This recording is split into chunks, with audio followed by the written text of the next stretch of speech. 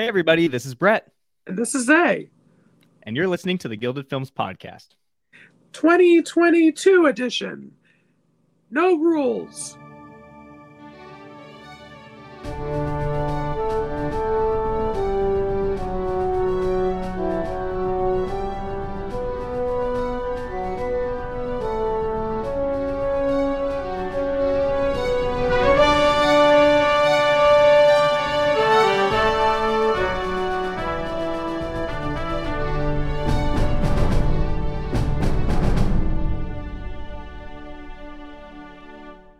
Hi, everybody. Welcome to the Gilded Films Podcast, where you may be wondering, why is Zay leading? Well, we've had a change of government here at Gilded Films, and we decided I was best suited to take over as Brett's co-host. So here I am. Hello, I am Zay, hailing from the corn state of Indiana, and here we have Brett. Hello, hello. And we will not be mentioning that other person for the rest of the podcast, so don't be asking where he is, because legally, we can't talk about it. But we also have someone else here. We have Toby. Hello. Usual friend of the podcast. I'm glad to be here. And today we are going to be talking about the films of 2022. Our favorites, our not so favorites. And I'm sure we'll have a million tangents in between. Back. What are you doing? Hi. What are you sitting over here for? I don't. Wait a minute! Wait a minute! Hold up! Hold up! You said that this was canceled. I did. Well, Brett said this was. You told me this was canceled. This is awkward. We found funding, Christian. Yeah, we found funding. Surprise! Hold up! What is this? Wait a minute! Hold on. Let me get my notes. Hold on. Wait a sec. Okay, so my favorite film of '87. Is that what we're doing? Wait, 2003. Okay, so I guess I'll start. Seabiscuit. It's about a horse. See, this is part of the reason that we had to make this change. I mean, it's the unpreparedness. It's the demands, the financial demands. I mean, we just can't keep up. You know, I only wanted the red M&Ms. I didn't want the green. I didn't want the purple. Okay. And so I'm getting kicked off my own show I've created. You're 5 hours late. We already recorded 2 episodes. This is why Steve Jobs died. That's why he died. The company kicked him out. Well, guess what, friends? I'm here. I don't know how far you've gotten, but hey, everybody, this is Christian. Intro. And this is Brett again.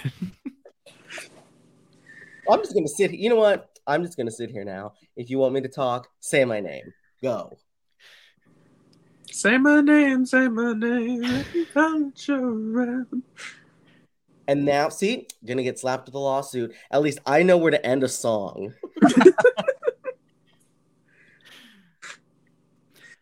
I guess we'll let you back on for this one. Well, thank you. But I'm just gonna sit here now. Pull up my list of something. What are we even doing? What are we doing? You'll figure it out as we go along. Fine. Go ahead. Well, as Zay mentioned before, Christian rudely interrupted. We are talking about the year 2022, best and worst. And so don't worry, we will count down our top 10 of the year, but we are going to start things off by thinking about the movies that maybe didn't impact us in the way we would like them to, that we didn't like so much. We're going to first go through our bottom 5 of 2022, just one by one first. And so if it works for y'all, I'm going to go ahead and jump in with my 5 and we can go from there. Sounds good. All right. So my number 5 worst movie of the year is Jurassic World Dominion. You know, our expectations for you were low, but holy shit. Number 4 is Halloween Ends. I am one of the few that kind of liked Halloween Kills. I thought Halloween Ends was, borderline unwatchable. Number 3. What was that? I said disagree, but carry on. Fair. Number 3 is Pinocchio, not the Guillermo del Toro version, the Disney version. That was horrendous. Number 2, and my top 2 here are even. There's an even bigger gap here. My number 2 is Blonde.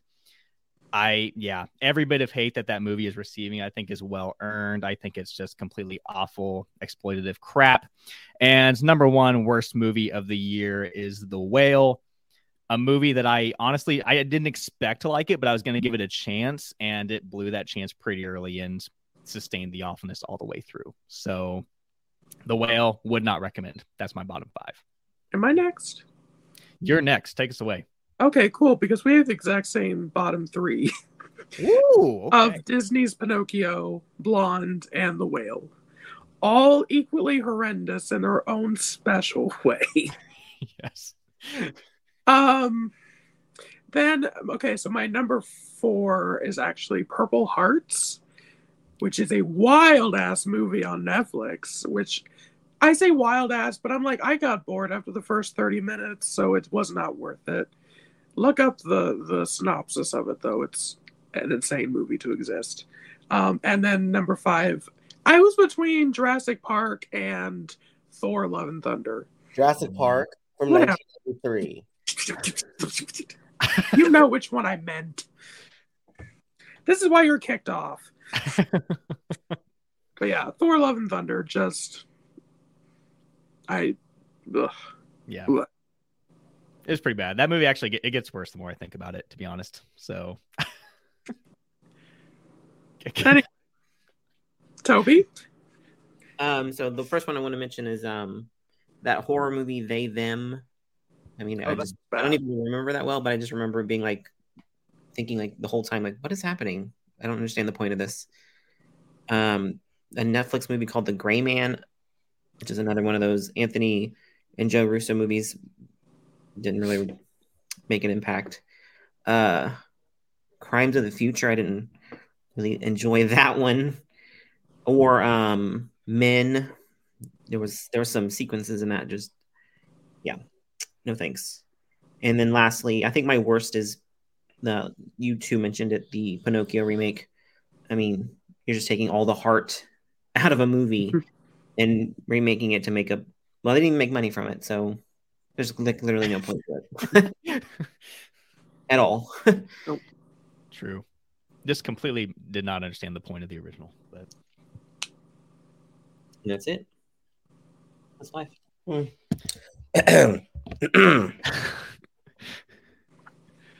Honorable mention to the DC. Wait, JK. It's not all DC, but DC and Marvel Universe for Black Adam and Morbius, as they are 2 terrible, terrible movies. So my bottom 5. Number 5 is a movie called White Noise, which for the life of me, I didn't get. If you got it, you're just pretentious. So, Firestarter at number 4, the remake. I'm sorry. I personally have no offense to the little kid getting nominated for a Razzie. So, Deep Water at number 3, the Ben Affleck and Ana de Armas train wreck. Supposed to be the return for Adrian Lyne after 20 years and just go back into retirement, I guess. A little movie that nobody literally ever heard of called We're All Going to the World's Fair. Labeled as a horror movie, not scary in the least. There's no subliminal messaging behind it, except somebody just got bored and put video on. And my number 1 is Men, a movie that the second the credits rolled, I thought to myself, I feel like I need to walk out, even though this movie's already over. And the only way I could describe it to others was a man gives birth to himself. So there's 5 that I absolutely thought were the worst. I'm bluntly honest. Enjoy. all right. Awesome. We got a collection there. As always, I'm really interested to see if any of those appear on anybody's best of list. I think there's a few contenders there. So at least we won't get any hate mail about the little Razzies comment, because in all honesty, a performer's a performer. I didn't see Men. Oh, You didn't? No. I I thought it didn't was hear. okay. I didn't hear a single person think it was better than okay. So I was just like, if I watch it one day, I'll watch it one day. It seems like your kind of movie. I don't know. I don't know. I thought it was okay. I completely understand why you two put it on your list because I don't know. It was weird, but Yes. Awesome. Well, that leads us right into the good stuff, which is our top 10 of the year. Because I'm starting us off, and my number 10 is a film called Everything Everywhere All at Once. A small movie with a giant heart. There we go.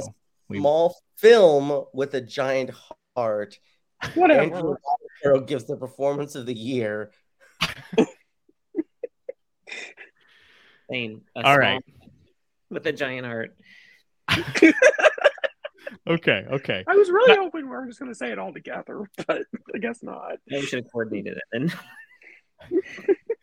Well, that one's going to appear on 4 lists, which is awesome. So I will say my thoughts on that one. And Zay, feel free to take us away with your number 10. My number 10, I'm going to start with a poem. I'm a hot girl, pop girl, rich girl, I'm a bitch girl, fast girl, catch me if you can, girl. You a swerve girl. Who the fuck are you, girl? Because my number 10 is Bodies, Bodies, Bodies. Oh, I thought it was Mrs. Harris Goes to Paris.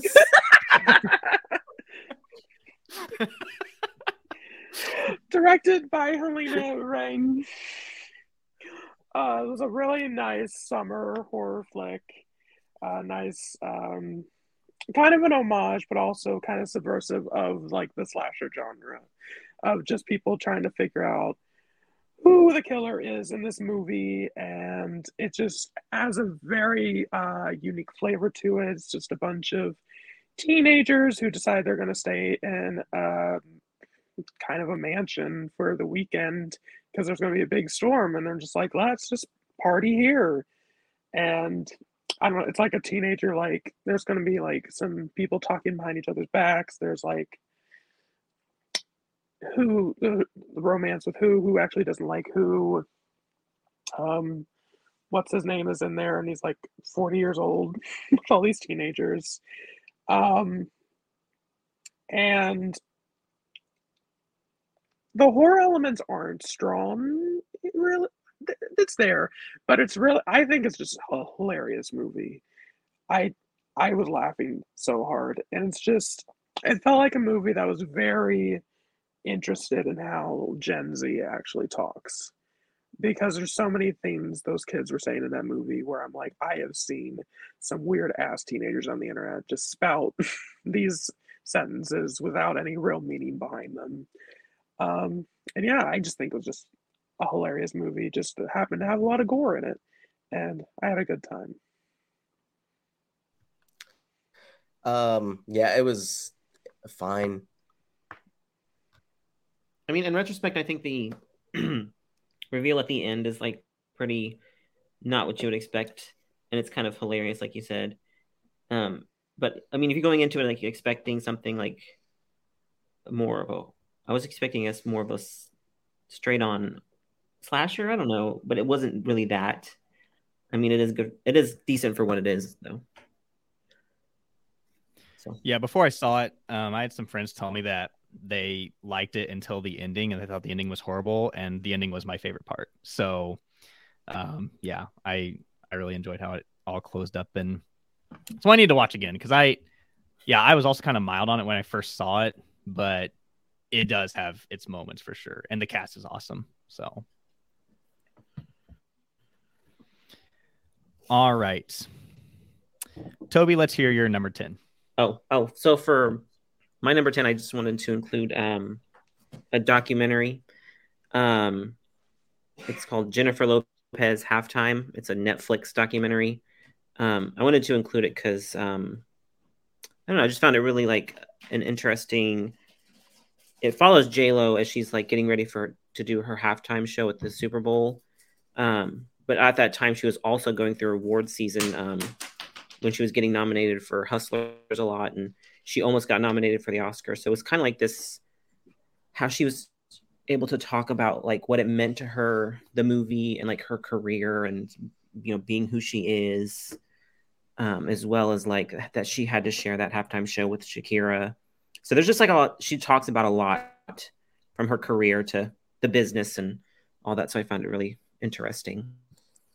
They set her up for Hustlers because she went into this, and you can see her having so much confidence she was getting an Oscar nomination because she got the Globe nomination and everything, and then it's like, wah, wah. She got nominated. She got nominated for SAG, so she was like, you know, she got in everywhere, didn't she? Yeah, pretty much. And then she talks about too, because I really like this as well.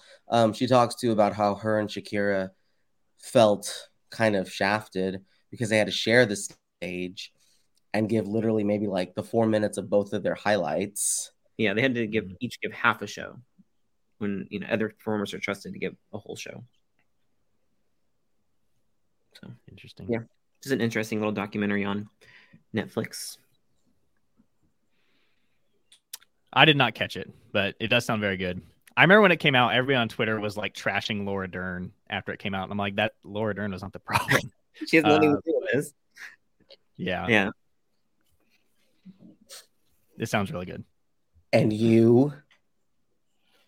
You don't want to know what I think about J-Lo. Oh my God. All right, Christian, let's hear your number 10. Okay. Oh, thank you. I get to go. My number 10 is from a little filmmaker. I think it was their first movie ever. So coming from the world of like television. But the movie is The Fabelmans from Steven Spielberg. Nobody. Wow. I've heard of her. Yeah. Yeah. Well, no, okay, I guess that I'm the only one with the number 10 here pick. Anyway, so this is the semi-autobiographical Spielberg movie, yada, yada, yada. We all know the plot at this point. It's been everywhere talking about it. I'm not even going to say the plot. You should know it by now. I kind of debated back and forth on this one as my number 10, but the more I thought about it, the more I almost felt guilty not putting Spielberg in my top 10. And the more I thought about this movie, the more I liked it. And then pretty much thought to myself, oh yeah, this is still Spielberg at like the peak, the best he has ever been, but he's always been great in my book, as we damn well know. I don't think he's ever really had any falls. Shut up. I know one of you is going to say something about something. Shut up now. But anyway, I was thinking about this movie too today as we're recording because we ended up watching Duel this morning. And my review for Duel was not me looking at the horizon lines because that's like a whole big plot point in this movie. But everybody does a pretty fantastic job in this, I think. Michelle Williams getting singled out there. But really, Gabriel LaBelle as Sammy Fabelman, who is the quasi-teenage Spielberg, is just, I think he's incredible too. And he should have really been talked about a lot more for awards consideration. So I don't think it's like the best he's ever made. But coming off of 2 back-to-back years where he has this and West Side Story, pretty damn good filmography, if you say so myself. So kind of interested to see where this guy goes. I don't know.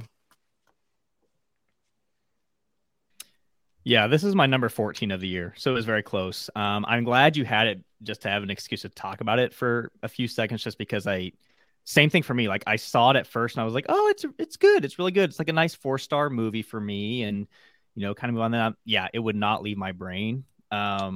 Watching it kind of felt like when I was first getting into movies as a teenager, it kind of gave me that feeling again.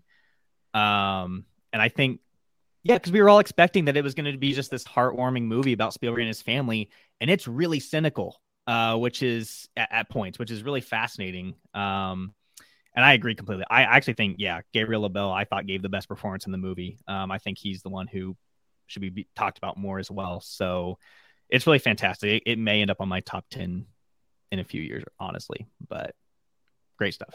Yeah, I mean, I really liked it too. I think Gabriel LaBelle gives a good performance, but I think Judd Hirsch does so much with one scene. Like he's like the heart of the movie. I feel like that scene that he does have is like, this is why Spielberg wanted to make this movie, is the little monologue that Judd Hirsch gives.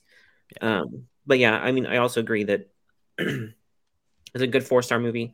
Maybe if I watch it again, it'll be a little higher, but yeah, I I mean, it's a really solid effort from Spielberg about his life. So I have not seen the film. Talk to me when you've seen all the movies on my list. There we go. I've seen Bodies. If you see my number 9, I'll eat my hat. All right. Well, I'm going to go into my number 9 next. It's one that I don't think anybody else has, but we'll see. It is Top Gun Maverick. All right. And I think part of the appeal for this movie for me is that if you had told me at the beginning of the year that Top Gun Maverick would be in my top 10, I would laugh you out of the room. I do not like the original Top Gun. I think it's a pretty terrible movie. But this one kind of blew me away.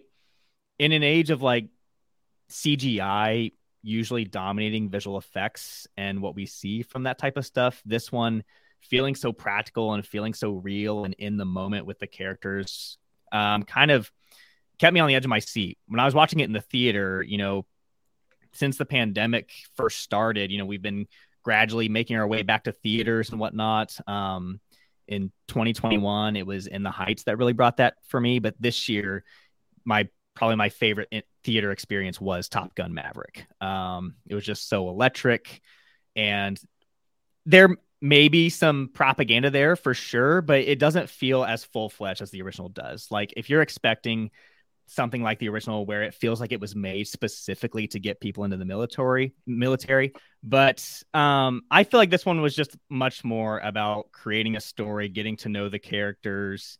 Val Kilmer has a really great appearance partway through the movie, and there's a scene where Maverick, all of his students are like struggling with the training facility or the training part of the task, and he goes in and does it himself, and it is one of the most thrilling sequences I've seen in a while. It is just unreal.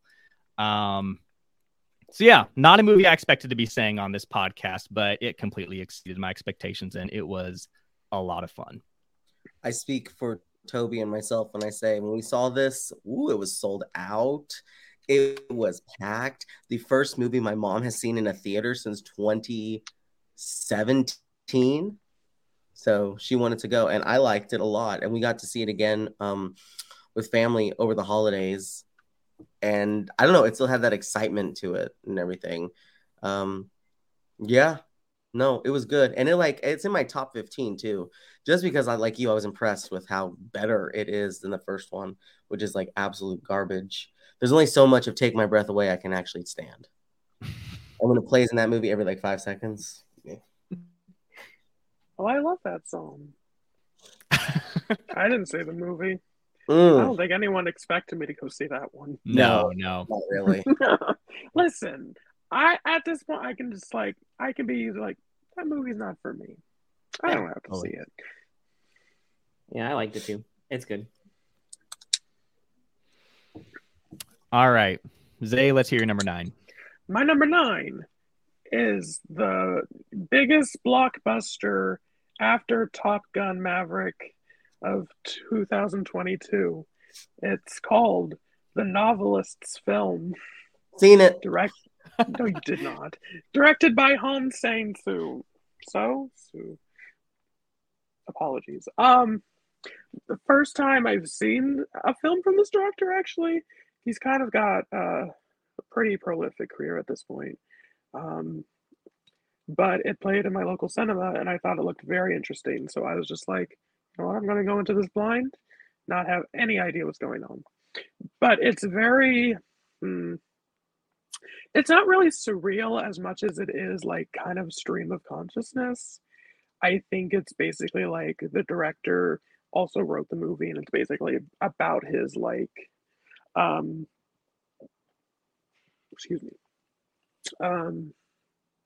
how he goes about like writing things basically. And it's just like, it'll start one place and then immediately goes to another place, and then like a million coincidences happen in order to make the story keep going.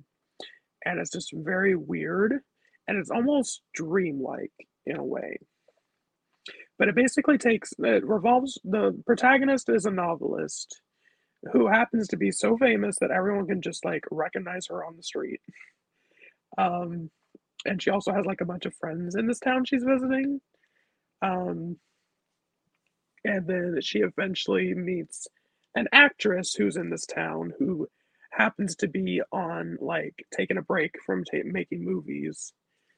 And then she meets her friend who is a director. And then she's like, why don't we all get together and make a movie? I would love to make a movie. I've always wanted to make a movie. And they just talk about what it would be like to make the movie. And then it's just like, I don't know, it's one of those things where like the movie you're watching ends up being the movie they're making.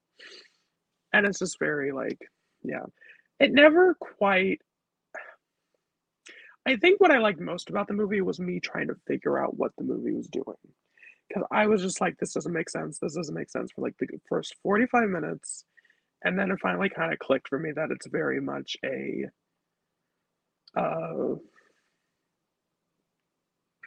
like meta text of the director talking about his own process in filmmaking. And I just found it very interesting and I liked it a lot. And I just, I don't know, enjoyed the exercise of it all, I guess. But yeah, everyone's favorite movie this year. What'd you guys think of it? I personally thought that this was a small film with a giant heart. You waited till the end. It actually, no, it sounds really good. And honestly, it sounds like an art house version of The Fabelmans, to be honest. Just with the way you described it, like the filmmaking process and like making the film that they're talking about. Yeah, can see that. Sounds really good. All right, Toby, let's hear your number 9. My number 9 is Till. That's a small film with a giant heart. All right. I guess we're waiting. Christian, let's hear your number 9. Okay, my number 9 is The Batman. Okay, wow. 0 for 2 here. Anyway, so you know a superhero, quote unquote superhero, in my opinion, does a lot for me when Toby here is tapping my shoulder halfway through when we're watching it and says, hey, we have a snow day tomorrow. And I didn't care in the least. I was focused on what I was watching on screen. I think that this is honestly one of the greatest superhero films ever made. I've only seen it once, but even in that one time, seeing it in the IMAX was kind of a thrilling experience, especially that car chase scene between Batman and the Penguin. But it is obviously a dark, brooding film. Again, dark as fuck. The cinematography is great, and the fact that it's not winning cinematography at the Oscars is baffling. Especially that scene when he's guiding all the people through the light and the symbolism behind all that. So I'm not a real big superhero person, but when the movie itself does not feel like that, and it just feels like some random guy who wants to dress up as a bat to get his kink on and fly around the city saving other people, then I'm all for it. So I really, really, really enjoyed this. It does have very Batman. Nice and it is close to my top 10 too, just because I did like it quite a bit. Yeah, and the score is really great too. It's my personal winner of the year. Batman is a kinky weirdo, and when people realize that, his stories are better. Yeah, I also really liked it. It's also the reason why I won't go to a certain AMC in my town anymore. Oh. It was so, literally the first 20 minutes, I was like, I have no idea what's going on. Is the movie really that dark? And no, it was just their fucking projector light. And they were like, yeah, we can't do anything about it. I'm like, yes, you can. This wasn't even the first showing of the day. Oh, jeez. Anyway, fuck AMC 14 in Indianapolis. I hope you're listening. Yeah, I really liked it as well. It was really awesome. Matt Reeves is awesome. I mean, he completely did great work with the Planet of the Apes movies, the recent trilogy there, and just knocked this out of the park. And I just like taking Batman in a different direction. And I also really like that this was like full on detective Batman. Because that's something from the comics I think is sometimes missing from the movies, is that him getting into that detective solving the mystery mode, and this film went really heavy in that direction. So I appreciated that too. I hope we get a crossover with Detective Pikachu. I'd watch it. Also, if you're, this is on HBO Max, so I forgot to tell people where all these things are streaming. Well, All I don't right. think my last two movies are streaming anywhere, so we're safe. Yeah, Top Gun Maverick might be on Paramount Plus. I think it It might. is. Okay, yeah. All right. Well, my number 8 is, I believe, streaming on Apple TV Plus is where I'm pretty sure Apple bought it, but it is Cha Cha Real Smooth. So 2020, I believe, was when Shithouse came out. That was like the feature film debut of director Cooper Raiff, and that was a movie that a lot of people loved. I thought it was merely okay, but there was one scene in that movie where I was like, this scene is outstanding. And if this guy can make a movie that lives up, where the whole movie lives up to what this scene does, it could be really great. And that's what Cooper Raiff did with Cha Cha Real Smooth for me. It's about a guy who is basically living in his early 20s. He's just graduated from college and he's trying to figure out what to do. And he forms this relationship with this woman in her 30s. And I just really dug that partnership between Cooper Raiff and Dakota Johnson in this movie. In fact, I think Dakota Johnson gave one of the best supporting performances of the year here. She's pretty phenomenal and does really great work. And I found it really easy to care about those characters and what they're going through. And I also found it really profound that the movie really draws on the fact that although they are very similar in a lot of ways, he is kind of living in his 20s in this era of his life, and she is kind of in her mid 30s. And the film is very upfront with saying, they are similar in a lot of ways, but they are also still at vastly different points in their lives, despite only being separated by like less than 10 years. And I found that idea really interesting and found the script just fascinating. There's great supporting work from Leslie Mann and Brad Garrett here as well. So really enjoyed the ensemble overall. And it was a real step up from Shithouse. I've gone from being like cautiously optimistic about Cooper Raiff from being like, I can't wait to see what this guy does next. So that's my number 8 on the year. I missed this one. I wanted to see it. This is a Brett movie through and through. It is a Brett movie. Yes. As in college white guys who went to film school really liked it. You mean like The Fabelmans? That's different. That's Spielberg. When you said Dakota Johnson was like one of the best supporting actresses of the year, Toby here said there's about 5 good performances in The Woman King that easily could have been there too. I don't disagree with that. It's not like Dakota Johnson stole a nomination from one of them either. So it's true. Yes. All right, Zay, let's hear your number 8. My number 8 is a small film with a lot of heart. It is Elvis, directed by Baz Luhrmann. And I thought you two liked it. I knew. You know what? I will admit, for me, I loved it, and it came in a number at like 11, so it was barely there. Elvis. I know, Brad. It's probably like number 58. I love this movie. It's crazy. Baz Luhrmann is back, and I hope he's back for good because I need a Baz Luhrmann movie every 4 years, or I'm just right into my bloodstream. Because he makes choices. Every single second of this movie is a choice. So it is a biopic about Elvis Presley. And when I first heard about it, I was like, okay, I'm excited about Baz Luhrmann, but I don't know what the hell he's going to do with an Elvis biopic. Like, what the fuck? But it's exhilarating. It's an insane, just like, coming from Australia, he's an Australian filmmaker. So I think an outsider perspective of the American myth that is Elvis Presley is a very interesting way to make this film. And he touches on so many things during this American myth about how Elvis's story really wasn't his story, about how he was marketed in order to sell black music using his white persona. and how he was popular in the midst of so much political things happening when artists like him were told not to be political. And just, how ultimately his story was cut short, way shorter than anyone really would have thought.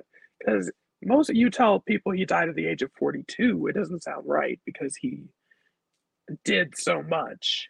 And the fact that the movie is over 2.5 hours, it really packs it all in there, I think. And like, it's not the full story, but I think Baz Luhrmann gets his point across as to what he wanted to tell in the Elvis Presley story. And it's just the visuals, the just the makeup on Austin Butler, who Austin Butler is doing a fantastic job playing Elvis. There are points in the movie where the makeup on Austin Butler just makes him kind of look like a monster, and I'm really into it. I don't know what it is. The costumes are perfect costuming, and yeah, I don't know. Elvis was someone I was like, when I was like very young, I was like, oh, this is someone important. I should listen to their music. And that's how like one of the first people like I started to identify without being someone my parents listened to on the radio. Going on in my older life, recognizing that Elvis is kind of more of a problematic icon, like looking back historically, whether it's his fault or not to be debated. But I think the movie is conscious of that, at least. I think that's what I appreciate the most, is that they weren't just trying to ignore the fact that he was primarily delving into black music to get rising him into fame. So yeah, Elvis. Yeah, I mean, I really enjoyed it too. And like you said, it doesn't feel... It's like music biopics they can either be like, just your typical run-of-the-mill thing, or they can do something that makes them feel like that, not the typical. And Elvis kind of managed to do that with the performance and what it tries to get across, like you said. So I really, really enjoyed it. I was kind of flabbergasted at myself for liking it as much as I did because it's zany in all the weird and right ways. And like I said, I think it got to number 11, and it was a toss-up between this and Fabelman. So, but it's way up there, which is weird for me because I shouldn't, because everybody's like, oh, it's like Bohemian Rhapsody, which is like one of the worst god-awful films ever made, and it's not in any regards. You have fun with it. Some of us had fun with it, so. I mean, also, I didn't mention the Tom Hanks performance, which is like equally like the strangest performance and also the most brilliant performance at the same time. Like, it's of its own. Like, I watched that movie twice, both times. I'm like, I don't know what the hell he's doing, but it's magic. He's getting COVID, because that's when he got COVID during the making of this. He got COVID and a paycheck. And then we looked up a video of the actual Colonel Parker, and then he does have a kind of a strange voice, so I was like, sure. He's white? Anyway. No, my only comment is that I'm really eating up the whole Austin Butler actually sounds like Elvis stuff that's going on. That's just a fantastic bit of campaigning. Maybe if Lady Gaga had kept up the Italian voice, she would have actually got in last year. Although this performance is a lot better than hers. Ooh, shots fired. Yeah, well, I will say, as someone who did not really enjoy this movie, the comparisons to Bohemian Rhapsody are unwarranted. It's much better than that, and does better things. So, yeah. All right, Toby, let's hear your number 8. My number 8 is The Woman King. A small film with a giant heart. Ooh. Viola Davis gives the performance of the year. Hashtag FYC, hashtag Oscars. Hashtag Christian Awards. Yeah. All right, then. Christian, let's hear your number 8. Okay, for listeners out there, you have to understand that Toby and I watch all these together, so they're going to it's very much going to cross over here. Anyway, so number 8 is Apollo 10 and a half, A Space Age Childhood. Which is a small film with the giant hearts. Nice. Yes, I also have that on my list. All right. Well, my number 7 is, I would imagine, probably one of the most watched movies of the year. Probably right behind like Top Gun Maverick and Avatar: The Way of Water. It is RRR. Oh, okay. Again, one of those like top 15 situations. All right. I was not even prepared for this because I was on the list. I just want to say with mine, because I watched it just recently, I didn't want to have that recency bias with it. So I think I put it enough within the top 15 but I think it's incredible. It's zany. Go. Yeah. No, it's amazing. Directed by S.S. Rajamouli.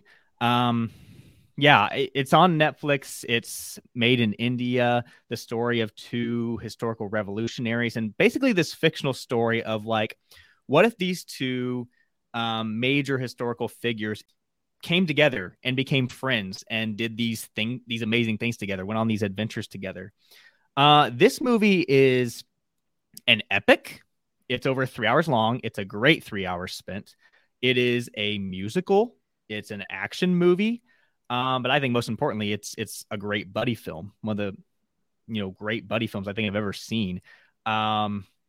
There are so many sequences in this movie where I was just like, even just watching at home on my TV, my jaw was dropping. Like, not just because of the filmmaking craft that goes into it, but like, I can't believe that we have this amazing, popular movie that's also getting great critical recognition that's doing some of these things. Like, there's a scene where a guy is breaking into a temple, and he does so by just releasing a bunch of wild animals onto soldiers and following them in. That's fucking awesome. But the best scene by far is the Naatu scene. That the scene that the song is hopefully going to win an Oscar for. I'm watching these 2 guys dance, and I'm just like, what is happening? How is this happening? And I don't know. Why is this so amazing? But it is. 2 great charismatic performances from the 2 leads and really from most actors involved with this. And the story is just constantly entertaining. I just had so much fun with it. It's one of the most rewatchable 3 hour movies I've seen in a long time. Yeah, definitely check it out on Netflix. I recommend, watching it in Hindi, instead of like the English dub, which is probably set at automatically, but it's so much fun and definitely recommend it. I will say, if you are watching this, yes, in Hindi, but just be advised that it starts out like the first minute or so in English.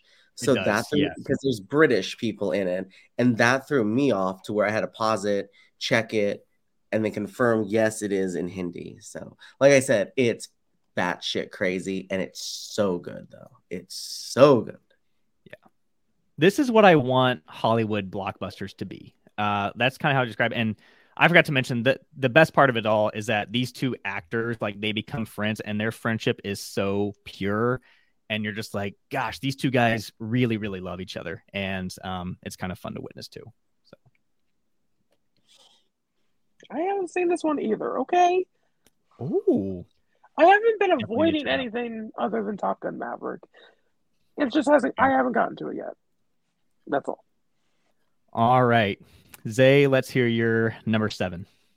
My number 7 is a documentary called Fire of Love. A small film with a giant heart. Oh. All right, Toby, let's hear your number 7. Oh, my number 7 is Marcel the Shell with shoes on. A small, very small film with a giant heart. And a small pair of shoes. Yeah. Toby will get to talk about a movie again at some point. I just know it. Christian, let's hear your number 7. Mine is Guillermo del Toro's Pinocchio. Oh, say it for me. Toby wants to say that it is a small film with a giant heart. Oh, I love it. Did we get through this round? Oh, yeah, we did. Oh, Okay, then. well, fortunately, I know I'm going to have some help with my number 6, because my number 6 is Fire of Love. Well, you can just say that. I guess that's not how this works. It wasn't my turn yet.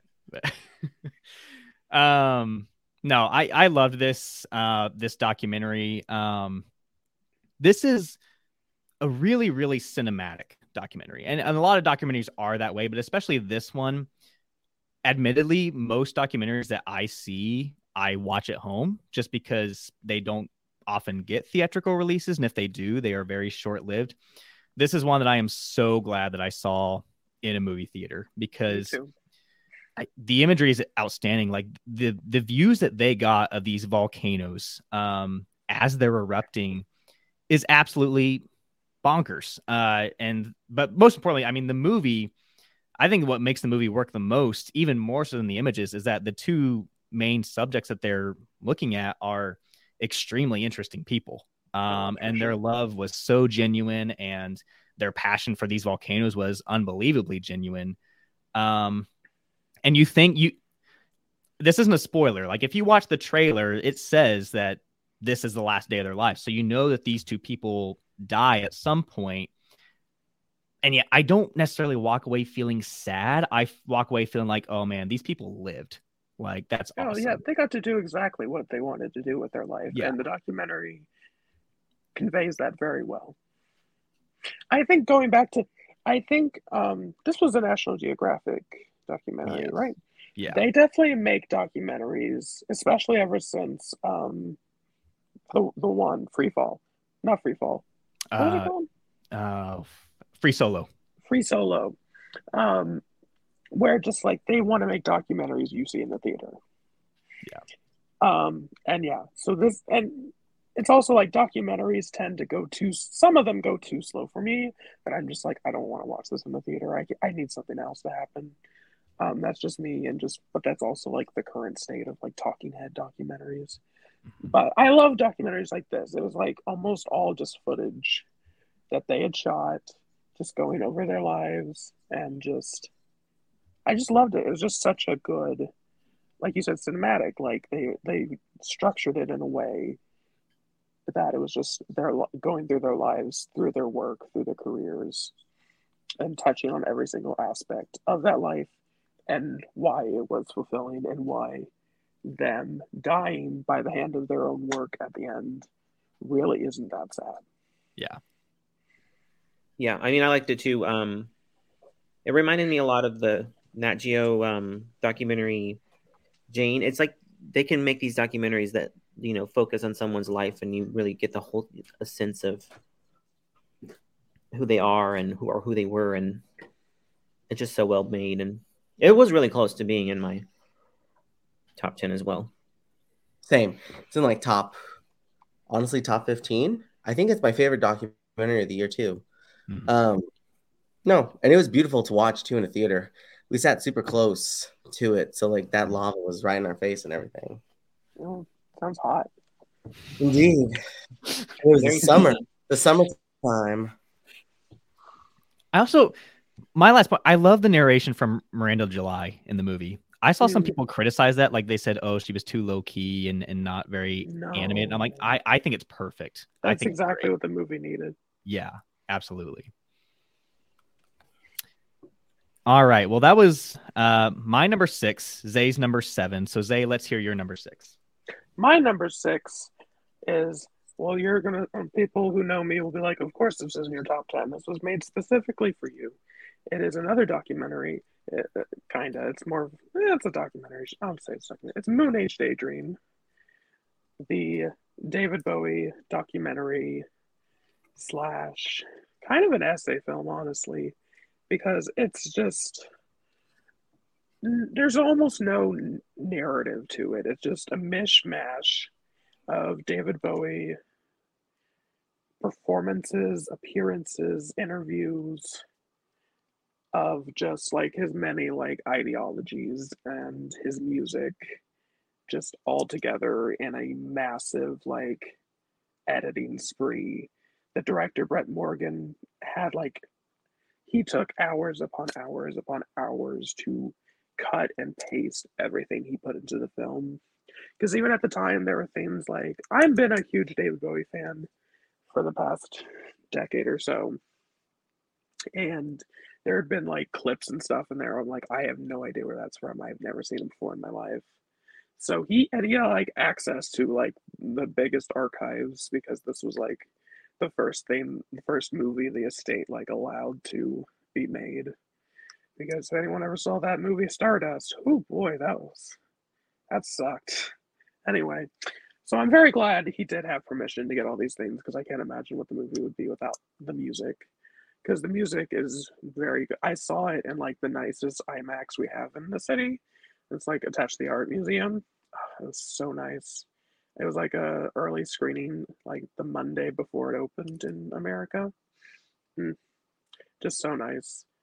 Just very nice documentary that you can just kind of just lose yourself inside of it because it's just words and music and you just listen to everything and just get a lot of overstimulating visuals sometimes. It's just well crafted, well put together, and I really enjoyed it. Yeah, I saw this the last day that our art house theater had it here. Like they said, oh, last day to see it. And I'm like, oh, I should go see it. I'm glad I did because it's another documentary that I would prefer to see in a theater just because once again, it's so creative, so cinematic. The colors are just phenomenal. And like you said, I honestly, and this is not a knock on Elvis by any means, but I would prefer if studios could stop making these music biopics and just make more documentaries like this. That would be awesome. We could have both too, I guess. But yeah, this is the type of stuff that I want to see from an artist like Bowie, who I don't know a ton about, but I feel like this probably captures his essence better than something like Stardust or a more traditional documentary would. I only gave you that face. I only gave you that face because I didn't think you had seen it. So yeah. The man who directed, he also did like a Kurt Cobain documentary for HBO, like 4 or 5 years ago that I thought was also very good. And that's when I found out he was the director of this movie that I was like, okay, this is in pretty decent hands. I think this will be pretty good. So. Oh, he also, because I've seen the Cobain one, and he directed the Jane Goodall one. Oh, nice. Oh, that's right. Yeah, we haven't seen that one, the Moonage Daydream, but I'm looking forward to it. My thing was that they showed it in the FOMAX here. So like the IMAX, but it's not technically an IMAX. It's IMAX in name only, not in like the way it's given out there. So we have it on a screener, but we never got the chance to see it yet. Yeah. Really good stuff. Toby, let's hear your number 6. My number 6 is something I can actually talk about.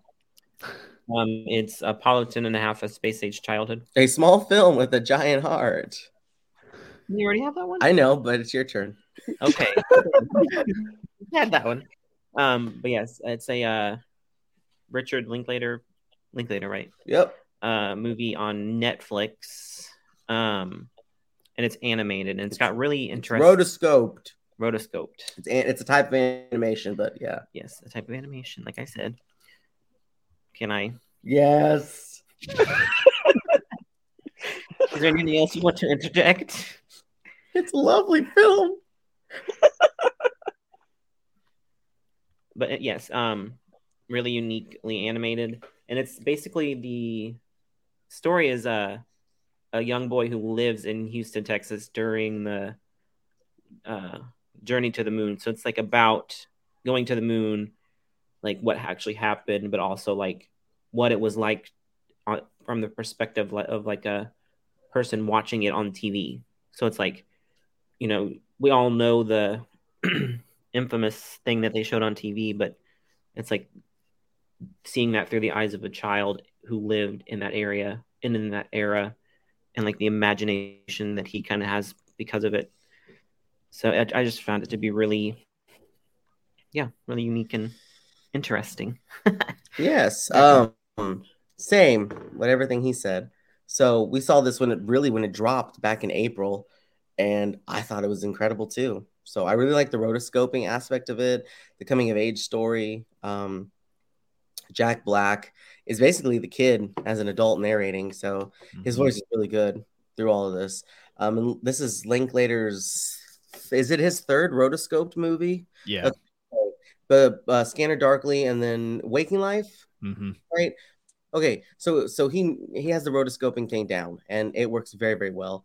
I know Brett favorite Glenn Powell is in this too. So, and somebody who we don't talk about at the moment currently is another famous star.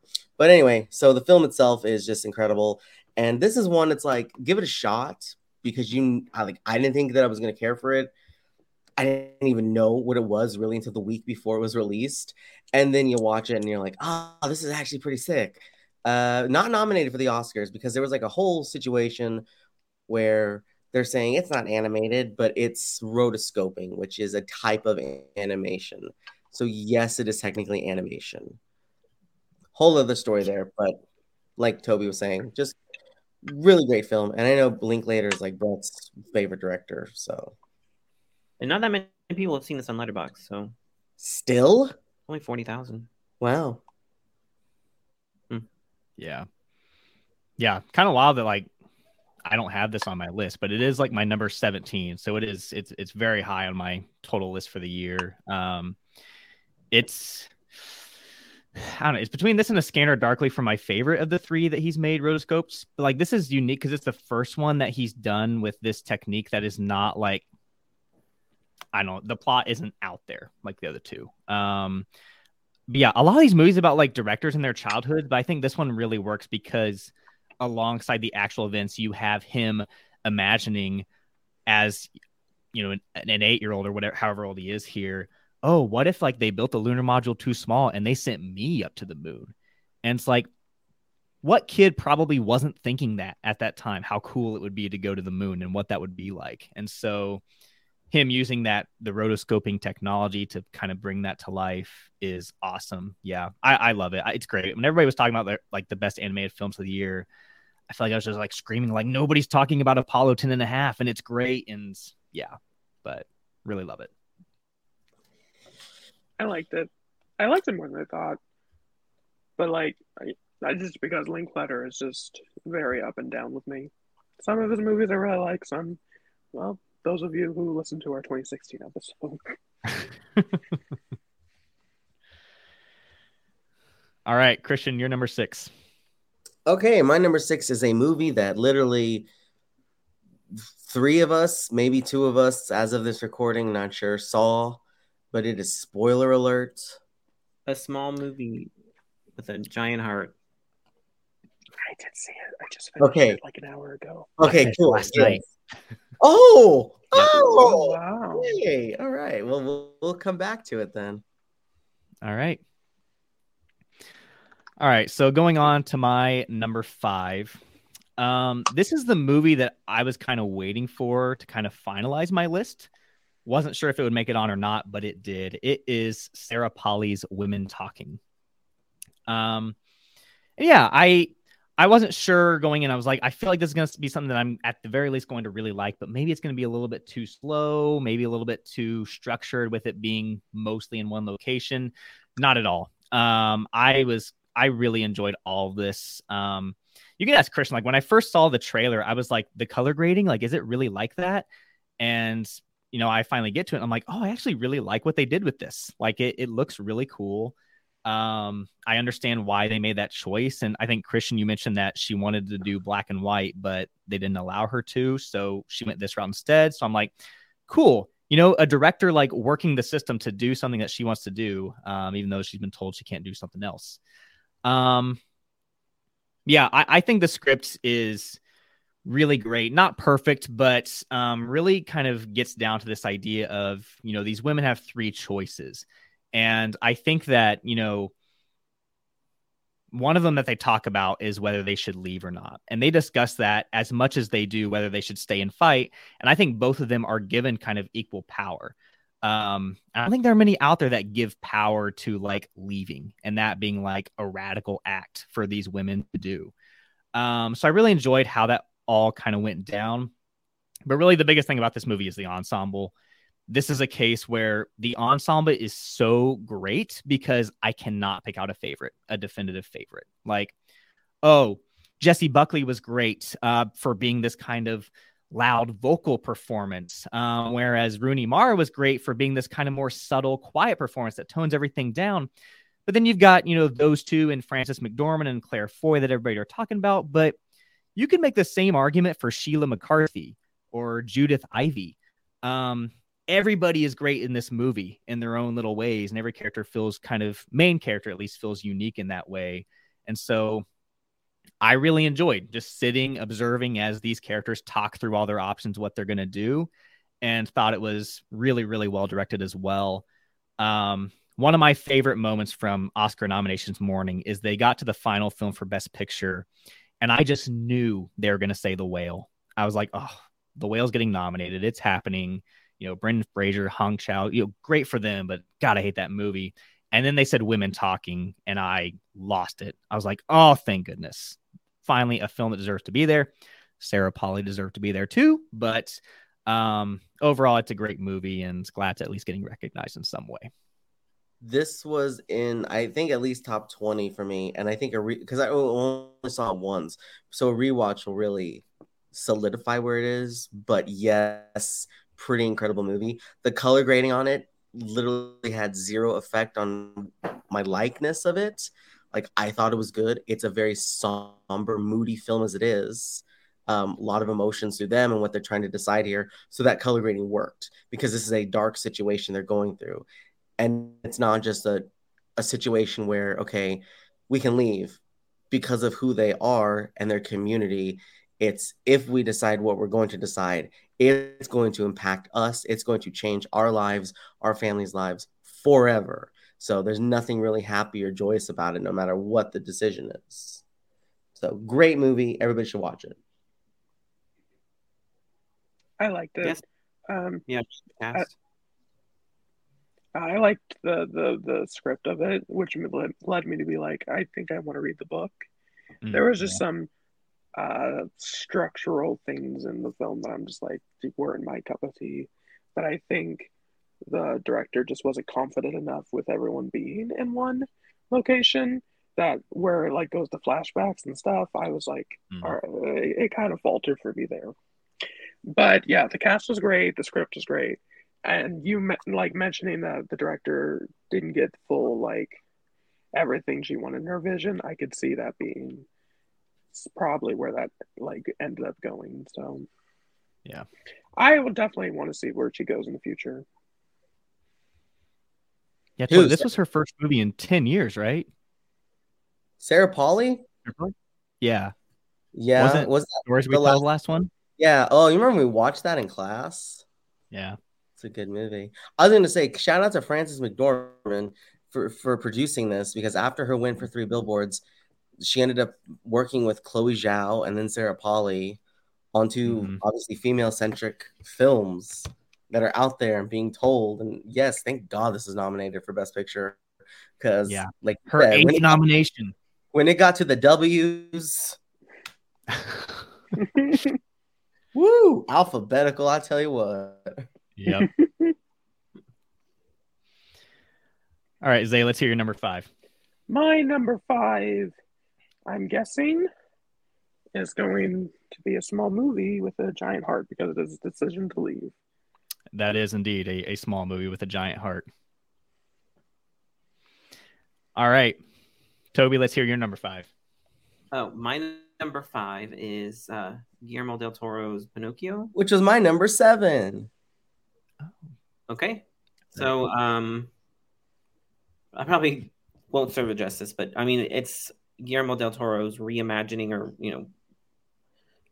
his version of Pinocchio, and I actually think it's like my favorite version of the story. And what he does with it is, what he's able to do with movies is he can make it's his own style, and it's so uniquely him.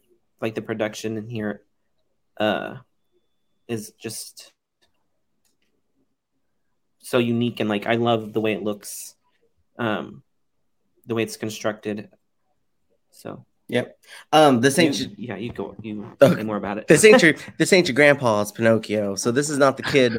This you would think, oh yeah, animated, sure.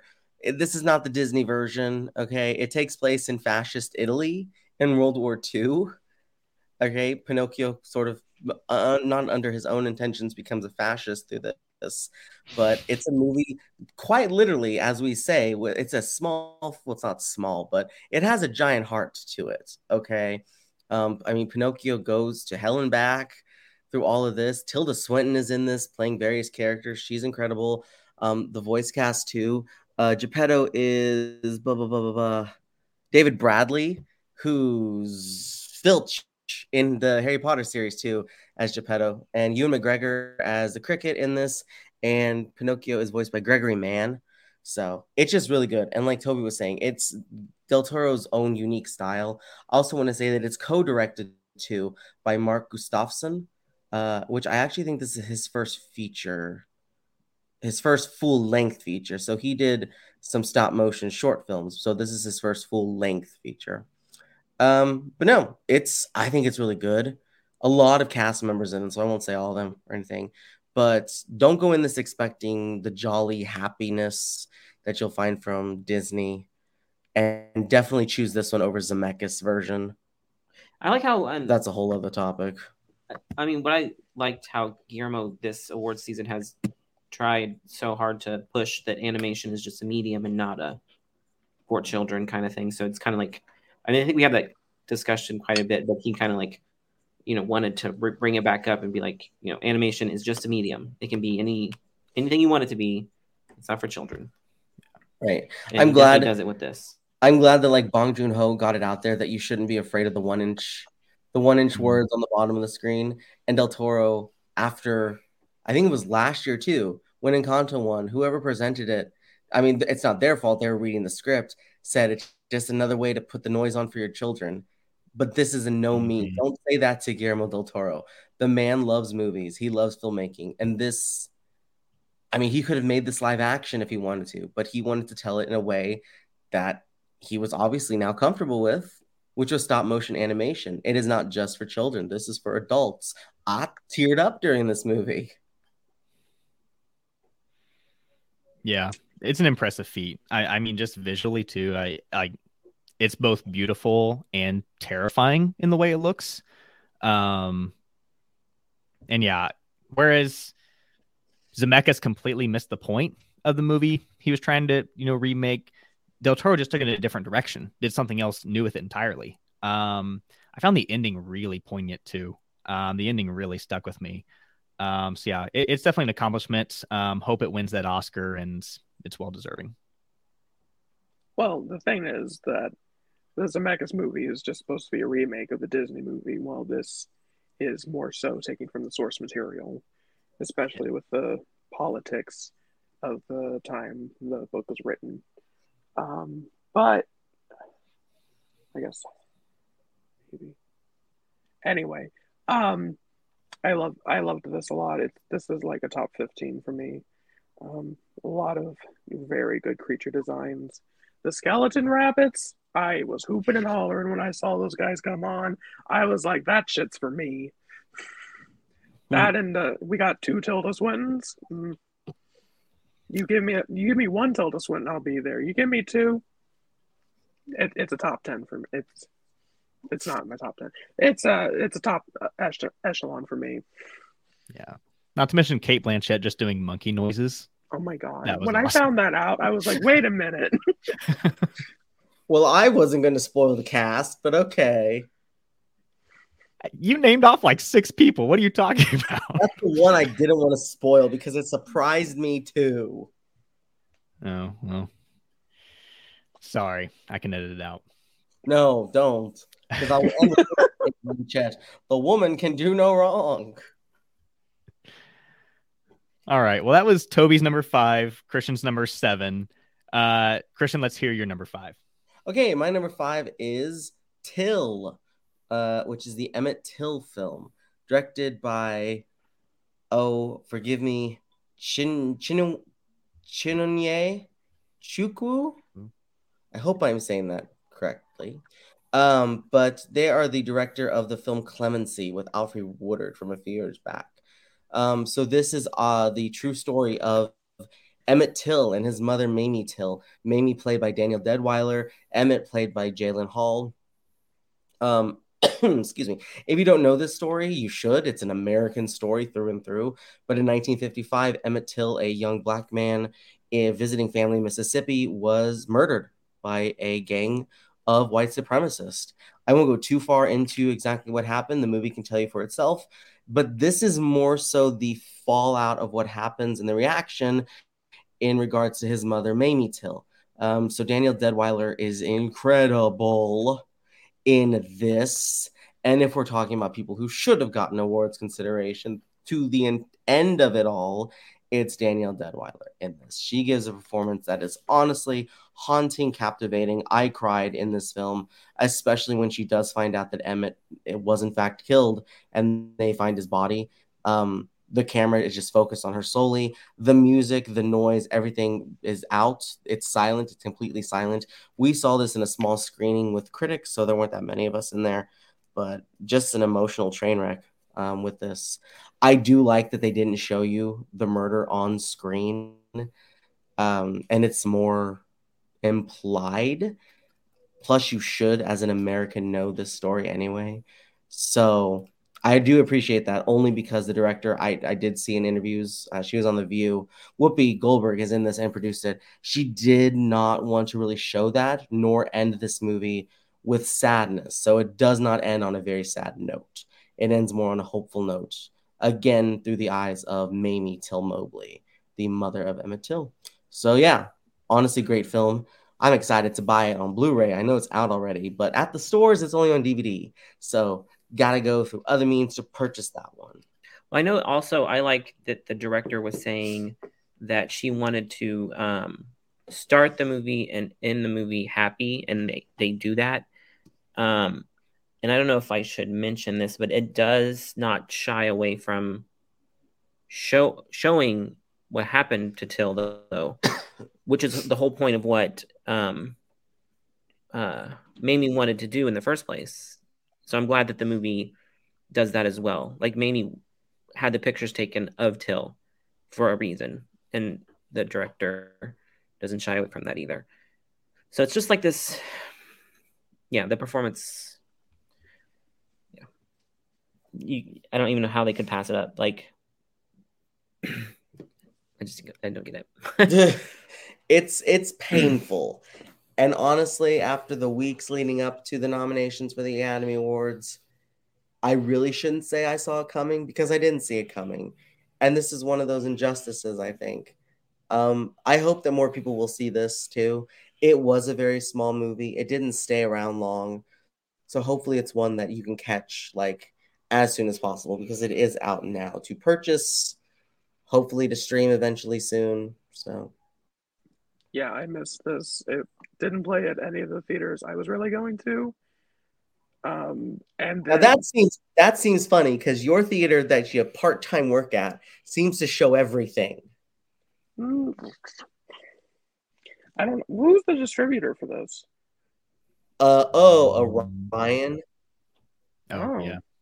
Which they're interesting story in and of itself, but yeah, and the ones that it was showing at the theater that's like right by my place, but it only showed it for like a week or two, and I missed it. So yeah, it was a very come and go, and I think that it did just the idea of the movie put a foul taste in some people's mouths that I saw at least on Twitter, where they were just like, we don't need any more movies about Black pain and Black, trauma and all that. While you did talk about how the director was like, no, I'm trying to tell a different kind of story here. Yeah. And I don't think that translated as well, or at least I'm sure some people just saw what the two sentence synopsis of the movie was. It was just like, I don't want any part of that, which is fair, but I'm also like, I feel like there was, I don't know, I didn't see the movie yet. I'll get to it. But I just feel like there's definitely more to that than we were led because It's very rare that we get like a black directed movie of such a, because historically it's always just white people getting to tell that story. Yeah, yeah, and yeah, white person directs this. It probably is the story of the killing of Emmett Till, but this is not the story of the killing of Emmett Till. This is the story of Mamie Till and the how she took that event and used it to fight and to do what she felt was necessary for her son and for others. And so, yeah, Danielle Deadwyler, period, incredible, just absolute. I don't know if star making is the right word, but like she's fully on my radar now. I'll tell you that much. That's what I think makes the snub so hard, is that I'm not saying like getting an Oscar nomination helps careers. Like there have been plenty of cases where that's not the case, but one, it can. And two, when, people like us who are just, discovering a love of movies and trying to figure out, oh, like what performances should I check out? They might go to Wikipedia and look at those 5 performances that got nominated for Oscars and not see Danielle Deadwyler there. And so that really hurts. But the performance is great. Nonetheless, it does not diminish the performance. And yeah, she's incredible. All right. Moving on to number 4. My number 4 is Nope from Jordan Peele. A small movie with a giant jean jacket. That's amazing. Very nice. All right. So we'll table the discussion for that one. Zay, let's hear your number 4. My number 4 is a film that was mentioned at the top of this podcast. We're all going to the World's Fair. A movie. Anyway, a movie that I really loved. The first time I watched it, I was just like, I don't know what this movie is. I didn't know what to do with it. I saw it in the theater, and I was just like, weird. All right, I like the vibes. I like that it's very of its own. But then after I left, I was like, I couldn't stop thinking about it. Couldn't stop thinking about it. And then I saw other people talking about it, and I was like, okay, they can't stop thinking about it either. And it has this very thing of its like very of someone who grew up in the internet culture but felt very alone. So they reached out through the internet to see if there was anyone else out there like them. And I think that's something that's getting more and more prevalent with, as the internet is becoming the main culture that people are about. And I think that, and definitely the fact that the film is directed by a trans woman also add another layer for me. Just that also, growing up, small town, you don't understand your queerness because there's no other queerness around you. But you go into the internet, there's queer people on the internet. But the problem is, you try to find that thing on the internet, there's bad things on the internet. And therefore, you're letting yourself into these corners that cause harm to you, or you're going to cause harm to yourself because of these things. And I think this film understands the complexity of that. And I think it ties very well into the tradition of like the creepypasta. Of just like, there's some curses on the internet. And if you get yourself into these curses, you'll be trapped, blah, blah, blah. And so I think that's kind of at least like a nice, fun angle of the movie. So it's not like downright depressing. But the ending does come off as just nice and vague enough where you're like, I don't know if this happened or that happened. If this person is like what he says he is, or if she's like, she gave into it, or if she's safe, or what, we don't really know. And there's just a couple moments in the movie where I just found just kind of just like gut wrenching, like kind of made my heart sink, where I'm just like, oh, she doesn't know what's going on. I don't know what's going on. And it's just a nice space in the movie where I'm just like, I don't know. Just, I'm glad I witnessed this very unique coming together of this. Yeah, I don't know. Just, I love a movie that can just make me keep thinking about it long after I left it. Yeah, it kind of got under my skin a little bit as well. This is a really weird comparison, but like, stick with me. As I was watching it, I kept thinking of the song from Bo Burnham, Inside Welcome to the Internet. And to me, that song is terrifying, like borderline evil. And this was almost like a visual representation of some of the stuff that like he talks about in that song. Like you mentioned, yes, the internet was created for this purpose, and there are some good things out there, but there's also a lot of darkness out there too, and a lot of bad. And this is a case of a character who found that, and it leads to some horrific things. But like you said, still leaves it ambiguous in the end, so that it may not be all bad. But I enjoyed it as well. I did not. The songs that Alex G put in there, I really love those songs. Yeah, I just think the soundtrack was. I didn't really. Yeah, I just didn't care for it personally. I once had a tick get under my skin, and that got under my skin more than this ever did. That's it. I would hope so, because that's a literal thing. This, I don't know what this was, but I was nice about your movies. All right, Toby, let's hear your number 4. Okay. So my number 4 is... Why are you looking at me? Bringing up J-Lo again.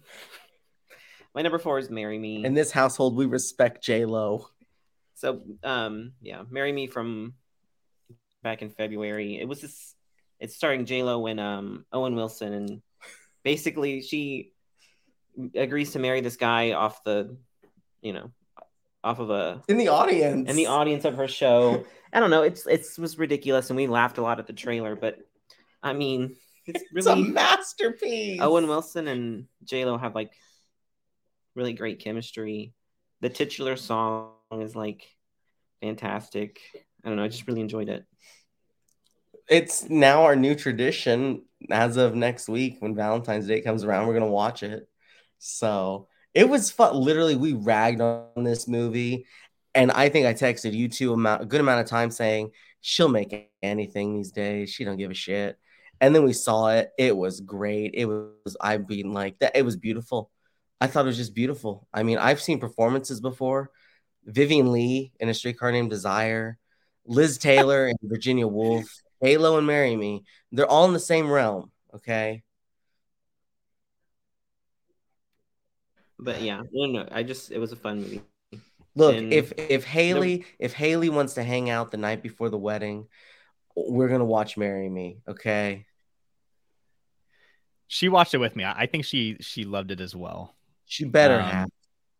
Yeah, I didn't love it quite as much as y'all did, but it was definitely better than I was the same way. I was making fun of the trailers. I was like, this looks ridiculous, but it has a lot of heart, and yeah, I enjoyed it. Yeah, that was fine. I thought it was a little long. It didn't need to be that long. What? How long is it? It's like 2 hours long. I guess it does feel a little long at the end, but it's 112 minutes. It's like a 90-minute movie. Should be. But I love it. I tend to fall for those kind of movies, I think. Fools Rush In, for example, in our last episode. Yeah. So that's very nice. Christian, let's hear your number 4. Okay, my number 4 is that right? Mm-hmm. Yours is Toby's number 9. So we can finally talk about this. But it is The Woman King, directed by Gina Prince Bythewood and starring the one, the only, the EGOT winning Viola Davis. And it tells the story of an all-female unit of warriors in Africa in the 1800s during the time of the slave trade, and her female warriors just trying to basically protect their land, working so that none of their allies, their family members, their community are taken and sold into slavery. And then just a lot of secrets are revealed with her life and a lot of fighting. There's great battles in this movie. I think it's incredible. I was shocked watching it that in the end of it all, I was blown the fuck away from it. Like, Viola Davis fucking kills it in this. She is another hurt that was not nominated, nor was this movie. This movie has like a lot of things going for it that could have been nominated. It has like 3 or 4 supporting actress performances that are like more worthy than they're like top 5 in my opinion. I mean, we have Thuso Mebdi, we have Lashana Lynch, and we have Sheila Atim. Okay. And even John Boyega is in this. Viola. We have performances in this. The cast is stacked. The action is stacked. The makeup, the hair, the costume, the music, the production design, everything in this is going for it. Okay. So if you want yourself like an action-packed film that doesn't, now in hindsight, does not seem in the traditional sense, then this is for you. I don't know when this episode is going to air, but if it's anytime past February 16th, it should be on Netflix by right now, because last I saw it was going to be on Netflix. So, The Woman King, great film. We got to see it in the Dolby, even better there. Yeah. Very good film. I agree with, I think Lashana Lynch was definitely my high point. But yeah, it's just such a well crafted. You think that at least the technical stuff would have been a slam dunk at the Oscars, and nada. Yeah, I think it's really cool that Viola Davis is leading an action movie, and like it's a historical action movie, but especially like she went from Ma Rainey to this. That's a flex. I recall she led Suicide Squad. Yeah. She doesn't get to kick ass in Suicide Squad like she does here. So let's also say that Maria Bello produced this / wrote it also, which is like, what? Yeah. I saw in the opening credits and I was like, what? Yeah. Like, is there another Maria Bello out there? Interesting. Yeah, no, I agree. It's really good stuff. All right. I believe we have approached the top 3. Dun, dun, dun. I will lead us off with my number 3, which is Aftersun.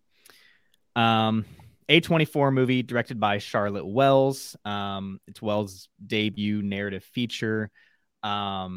She should be up for Best Director everywhere, honestly, I think. It is a story of Sophie, who is a 10-year-old, played by Frankie Corio, who is excellent here.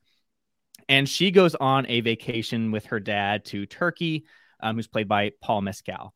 Oscar-nominated Paul Mescal. That was another great moment of nominations morning. But this film, okay, so I've seen a lot of films that bring me to tears as I'm watching them. This one brought me to tears after I finished it, because it sat with me for like 15 minutes, and I honestly did a little bit of reading on just like different interpretations, and I was like, oh my god, this wrecks me. I just think it's really interesting to think about how when you're a child, and even your whole life, you never really fully know who your parents are. There are moments of their life and things that they might not share with you, or anything it might be, that you just never know. And that's kind of the struggle that the lead character Sophie is going through here, both as a child and as an adult. And this is a story essentially about her reflecting on the last time that she saw the man that she knew. Now, whether that means that he died, whether that means that he changed and he wasn't the same, whether that means that they just became distant from each other, we'll never know. but that is what she's grappling with here. The film kind of goes back and forth between the telling of the story and her kind of shooting her father on a video camera, and us kind of realizing that he is very depressed. He's going through some awful things, but he's doing his best to hide it from her. And it flashes forward to this kind of sequence on a dance floor where she's slowly approaching her dad. And without saying what it is, that dance floor and that space factors into the final shot of the movie, or one of the final shots of the movie at least. And just to think about that just completely tears me apart. So suffice it to say, it is a very sad movie. At least it left me feeling very sad, but also very reflective. And I think it's a really accomplished debut. Really excited to see what Charlotte Wells does next. Also really excited to see what we see from Frankie Corio in the future, because I think she's phenomenal here, as is Paul Mescal. And I absolutely adore this movie. I'm glad this movie gave us Paul Mescal. He's so good to look at in this movie. Christian and I had a talk recently, and Christian was like, I think he's kind of ugly. And I was like, I think he's ugly in the hot way. And then I won't continue because I think I'll get in trouble with Christian. What he said after that. Wait, now I have to go look. Oh my God, wait. Keep talking. I didn't say to stop. Okay. Anyway, aside from.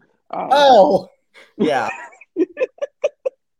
Anyway, I liked it. It didn't impact me in the same way. And I think you saying the fact that there's a hidden life to our parents we don't know as children is something that kind of impacted me in that second, because I'm like, there's nothing my parents ever hid from me. They were open about everything. And goddamn, I wish they had a secret life.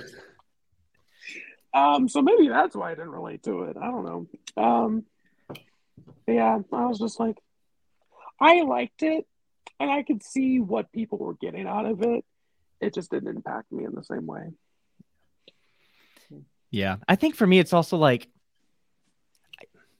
my parents lived a whole life before, not a whole life, but a big part of their lives before me, and I couldn't witness any of that with them. So like that too, like there's that part of them before me that I don't know fully, never will know fully, because I wasn't there with them. That's kind of, there's still plenty to learn about your parents, even though you don't think about how much there is to learn, because your parents lived, and it depends on when they had you, but like 20 years, 20, 30 years before you were even around. Right. And they don't have the time to tell you about every single thing they did. My thoughts on this are I'm going to need a rewatch, because whatever Brett said, I did not get that's what the movie was trying to do, nor say. The ending shot, only last week I looked up what it meant, and that kind of turned me on to asking myself, hey, see this again. So have it on the screener. Definitely will take a look at it before the Oscars. Yeah. And I totally get that, because I was the same. Like, I had ideas, but then like I'm not gonna lie, I'll be straight up honest. Like, I read up on the movie and like read into it, and that, like, I already really enjoyed it, but that turned into me loving it, and what it was going for. So I totally get that completely. Yeah. All right, Zay, let's hear your number 3. My number 3 was mentioned earlier. It is Marcel Michel with Shoes On. A small film with a giant heart. And tiny shoes. And tiny shoes. All right, Toby, your number 3. My number 3 is Glass Onion, which small film with a giant heart. Which I am going to let Christian. He's going to let me do this, because Glass Onion is my number 3. So it worked out perfectly. Okay, so this is the follow-up to 2019's Knives Out. This is subtitled A Knives Out Mystery. Just call it Glass Onion. That's what it is, okay? So Benoit Blanc, played by Daniel Craig, is back to solve yet another mystery, this time with a cast of Edward Norton, Dave Bautista, Janelle Monáe, Kate Hudson, Catherine Hahn, Madeline Klein, Leslie Odom Jr., and Jessica Henwick. So if you know anything about the first Knives Out, it's a comedy, murder, mystery, same situation going on here. I don't want to give away anything because I don't know if a lot of people have still seen this. Probably, though. It's fun. It's exciting. It's thrilling. Lots of twists and turns. We had the chance to see it in the theaters when it played for the week, and we took that opportunity. It was packed. Netflix made a huge mistake there. I really loved it. I was just as enthralled as I was with the first one, or Knives Out itself. I still love Knives Out, I think, more than this. If this does indeed turn into a good old franchise, I'm all for it. I love this. It makes me want to read a lot more mystery books now for this year. But yeah, I don't know. There's a movie too that I'm super interested in looking at called The Last of Sheila, which has direct inspiration from this. Just fun fact, which was written by Stephen Sondheim, who also plays a small role in this feature. Won't tell you how, but it's nice. R.I.P. Anyway, Rian Johnson directs it again, and it's on Netflix. Definitely check it out. Should have got a lot more talk about it, especially that of Janelle Monáe's character and her performance. And I teach her cousin, and I work alongside her cousin. So I just want to throw that out there. Jealous? Haha. Like her cousin is literally one of my students. Yes, I mean, this was really great. I like how it. I like the story though because it doesn't feel like the same thing. It's its own thing. It feels like the same, universe, but the story is different enough that you still get the same feeling I felt from this one that I did the Knives Out, and a great cast. So that's why it's my number 3. It's in my top 20. I liked it a lot. Agree to see it in the theater was nice. Sat close enough to someone's mom that during one of the first scenes, she's like, "Oh, that's Yo-Yo Ma." And I'm like, well, I would not have been able to identify that man as Yo-Yo Ma. So thank you, random woman who told me that was Yo-Yo Ma. Yeah, it was definitely a lot of fun to see with a big audience. And Netflix was like, I don't think we want to make money. And I'm like, you fucking idiots, whatever. But yeah, I liked it a lot. And I rewatched it when it came to Netflix, and it still held up really well. So good. And I agree with the Janelle Monáe thing that honestly, I think she was, if they put her for Best Actress, I think it would have been more fitting. And I think she had a better chance of getting in. Well, did she though? Because that small, small film with the giant heart. Regardless, she's at least for the Christian Awards. She will be in mine, but she is on my personal lead actress list. Yeah, yeah. Like you, I do think she is a lead in this. But yeah, and that's how I feel like all of these. That's how I feel like all of these should be, like Daniel Craig and then co-lead actress. So Janelle, Ana de Armas. Ana de Armas, yeah. Also, there is a certain cameo I will not spoil, but when you see him pop up like right in the middle of the movie, my whole audience just like was so happy to see him. Yeah. This is my number 11 of the year, so it was extremely close to getting in. I agree. I think it's just as good as Knives Out. I probably prefer Knives Out just a little more just because of the whole familial thing that was going on with that movie, but it's so good. The cast is wonderful. Rian Johnson, kind of like Matt, Rian Johnson is just kind of awesome. Like, comes onto the scene like big time with Looper, which is this cool like original sci-fi, completely like reinvents Star Wars and makes Star Wars fanboys hate him. That's a cool thing to do. And then he lost the ship. You know what? Bug him. Then he makes like these two, he reinvents in a way the murder mystery with, these two films. And on top of that, the guy's married to Karina Longworth. So guy's doing well. I really want to see Poker Face, the show I've been hearing only good things about it. Same. Yeah.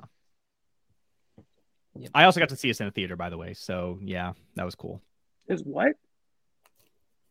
I also got to see this in a theater.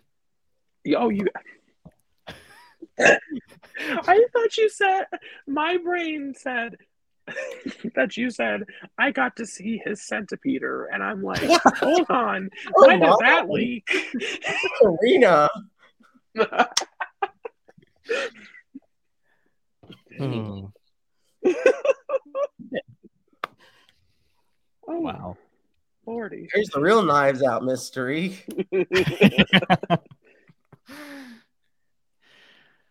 All right, Christian, that was your number 3, right? Yeah, so I'm done Okay. for that one. All right. Well, going on to my number 2, it's one that Zay mentioned earlier. It is Decision to Leave. This one, yeah, really kind of threw me for a loop as well, just with the way the narrative goes and the relationships in the film.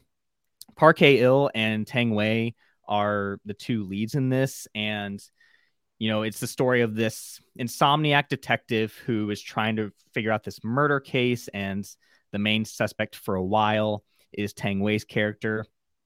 And what I really loved about this film in particular, I think, is just the direction and the choices made by Park Chan-wook. Similar to Charlotte Wells, I think he's one that we should see his name everywhere in director lineups because his work here is phenomenal. I really like how he kind of switches point of view throughout the movie, especially between the 2 leads, and it's kind of like a back and forth chess game between the 2, although one kind of has an upper hand over the other the whole time. And as it all kind of starts to come together, I just found it really fascinating. Yeah, I won't spoil it, but just to know that he has his issues going on. He thinks he's got her figured out, or at least he's trying to figure her out. And he can't really do it because she is just a fascinating, entrancing character. Yeah, I really love that Cate Blanchett gave Tang Wei a shout out at the Critics' Choice because she is absolutely phenomenal in this movie. Because as an audience member, I feel the mystery with her as much as the lead character does, and that is really impressive. So awesome! It's my type of movie too. It's a mystery that's the twist turns aren't even that extreme. It's just that they're fascinating. So I really loved it. This was also my first Park Chan-wook film, admittedly, so definitely need to check out more of his stuff. This wasn't my first, but it was the one that I think now I get it, what he wants to do with film. So I want to go back to all the ones I saw before that I didn't like as much as this. Because the only one before this I actually liked was The Handmaiden. That one's a good one, but it didn't quite hit me. But I think I would like it a lot more now among his other films. But anyway, specifically Decision to Leave. Really love this. I love, it's got so many things going on at the same time, and it all mixes together really well. And I think at its center, there's a lot of morality here, and how it's trying to trying to be looking at it from a black and white perspective, but also the more clear morality is not black and white perspective. And yeah, I think that's what I really dug into the most, and just how the 2 characters are connected so passionately, but at the same time there's something dragging both of them away from each other that is just so, it's just excellent storytelling, from the script to the cinematography, of course the acting, all of it just comes together so well, and I love this movie so much. Yeah. Yo, we didn't see it. That's it. Want to though. Have the screener. As Brett knows, we have the screener. We just never got around to it, unfortunately, because I really wanted to see it. Yeah. Definitely worth the watch. This is another one where the ending of the movie blew me away. I was like, oh my God, I can't believe they went there. So I'm not going to reveal it. I'm just going to say, I can't believe they went there. So it's really good. All right, Zay, let's hear your number 2. My number 2, I believe, is a small film with a giant heart. It is Everything Everywhere All at Once. That is a small bagel. with a giant heart. And everything. Bagels famously having hearts. Bagels have holes. And any hole is a goal. Annie Hole? That.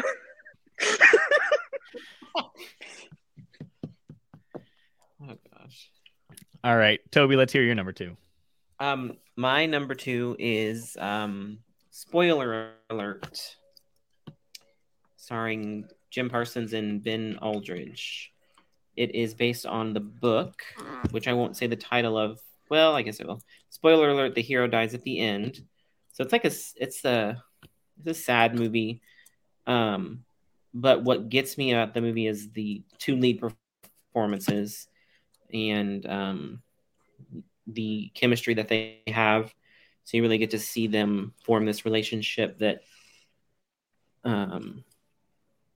it feels so real, and you just get to see these 2 people bond. And then it's not even a perfect one because by the end they're not even really together. But spoiler alert, some stuff happens, and yeah, the last scenes with Jim Parsons are what really kind of elevated it for me personally, because it's just uniquely done. So I don't want to spoil what happens in those last scenes, but the performance there is something I wouldn't expect from somebody like Jim Parsons. All I can say, 1, bazinga. And 2, I never thought I would like Jim Parsons in anything. And I loved him so much in this that after much thought and consideration, he is my leading actor performance of 2022. Yeah. So much like what Toby said, this was one of 3 movies. And actually, those 3 movies are all on my list that actually made me cry when we saw them in theaters. I don't know. The book, even reading the book, it made me cry because I knew what was coming because we saw the film and then I read the book and everything. So the book was hard enough to read, let alone sitting through this. As you 2 now know, because evidently you saw this, which is nice. Awesome. But Jim Parsons and Ben Aldridge are just incredible in this, and just going through their story and the highs, the lows, the super lows, and then of course everything that happens with this. So it's also a Christmas movie, which I really liked. When we saw this, it was literally us and 4 other people in that theater. So I was worried that this would go into obscurity. I'm so glad that Peacock now has this on there. I think everybody should see it. I don't think probably a lot of people are going to love it as much as we did because this was just a surprising movie. I mean, the trailer did not do much for me.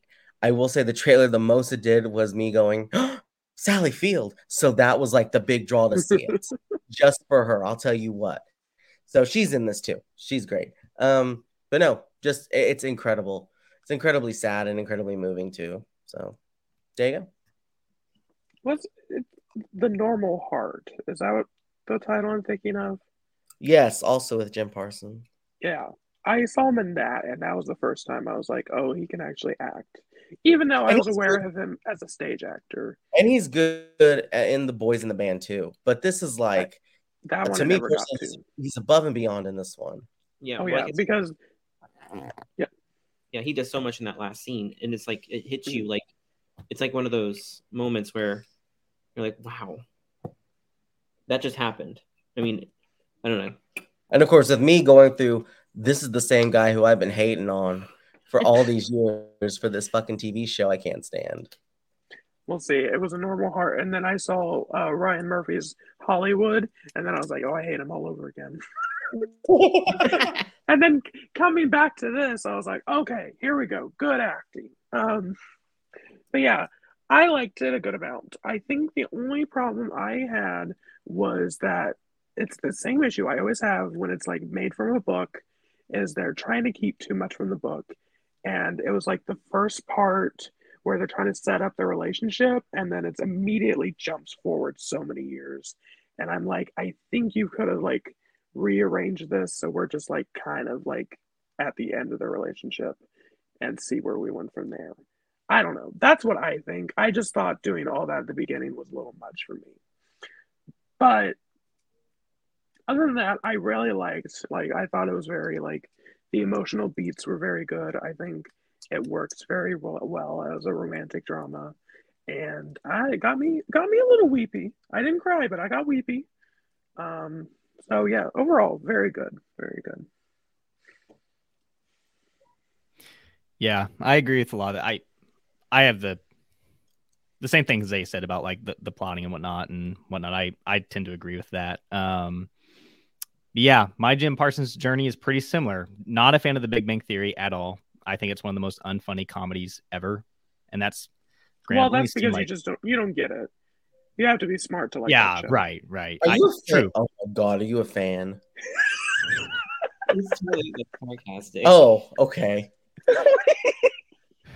But no, Zay, like you said, my next introduction to Jim Parsons was the Hollywood show, and I was like, this guy's awful. Boys in the Bands, it was like, oh, I could give Jim Parsons another chance, and I agree. I think he's excellent here. He was in the Boys in the Band, but yeah, I like the Boys in the Band too. He's the lead. I always think of like Robin DeJesus and all the other people Jim Parsons. Right, they're the standouts. Yeah, DeJesus is the standout in that movie. So yeah, but yeah, once again, the ending, even though you kind of know what's coming, it hit me. Especially that, just the way that they take it, the little bit that they throw in there. Like when it's like almost a fake out. Yeah. Yes, so good. Exactly. Like, and then like the Great whole like choice. Since we said it, the whole like TV production of it all, like the way that worked out, it really connected to the character too, of who he was, of who he is. He's still there. He's still out. And I think because of me, I spoil a lot of things for myself. I knew it was going to happen. Toby did not know it was going to happen. And it reminded you of that movie that we watched called Hold the Man from Australia, where that takes a completely different direction than what you think it's going to be. So between that and this, there are two movies that go in opposite directions and leave you just heartbroken. It's Holding the Man. Holding the Man. What did I say? Hold the Man. Whatever. But Holding the Man.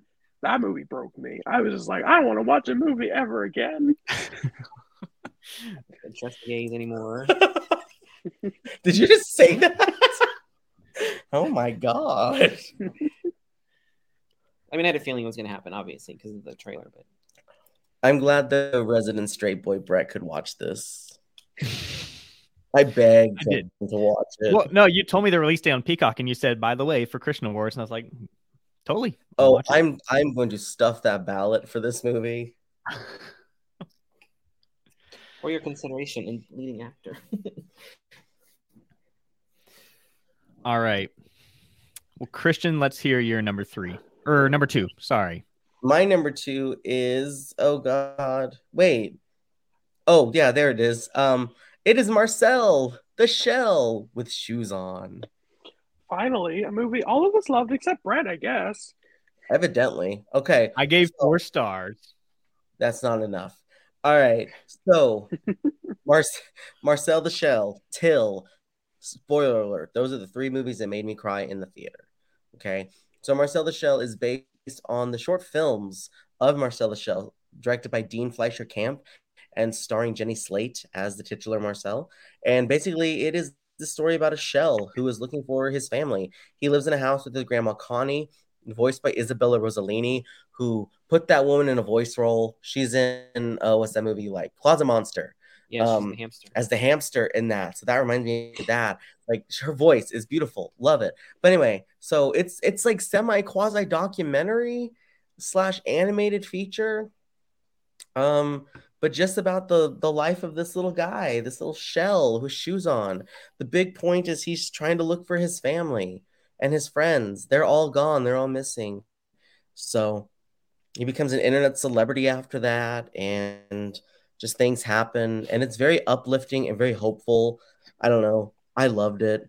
The little quote that I put on my review of this on Letterboxd was him saying, "Guess why I smile? Because it's worth it." Like, that's so fucking cute from him and beautiful. And Toby got this movie for me for Christmas because A24 is gatekeeping it, and you can only buy it on their website. but at the same time, he got me a little Marcel figurine, and it comes with like a box. You have to put a quarter in it and a match and a popcorn kernel to keep him like nice and comfy in the box. So it's a heartwarming movie. It's not streaming anywhere. I think it is. No, it was on Hulu last I checked. I'm pretty sure it's still on there. So definitely watch it and go to YouTube, watch the shorts as well. How could you not love a little shell with shoes on? Yeah, Brett. Trying to find his family. It is not on streaming. At least it's not. But I also really love this movie. I love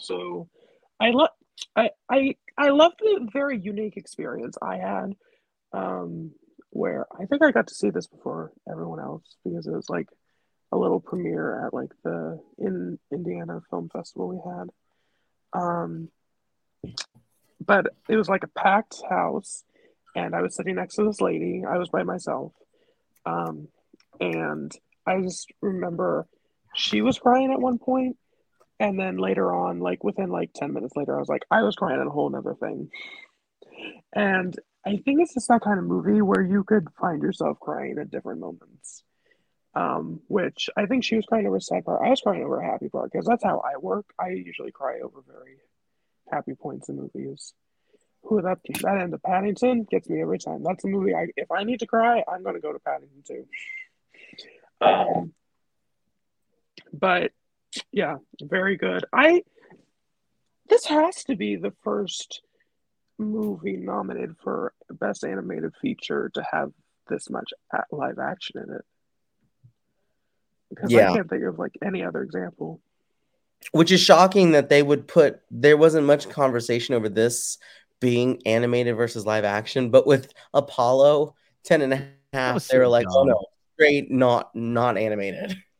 That was so, I mean, I'm glad that Marcel is considered animated. I think it deserves it. But like the fact that they did that whole thing with Apollo, that was so stupid. Anyway, sorry. But yeah, very good. Isabel Rossellini, so good. Never have I seen a movie in which the protagonist vomits, and I'm like, oh.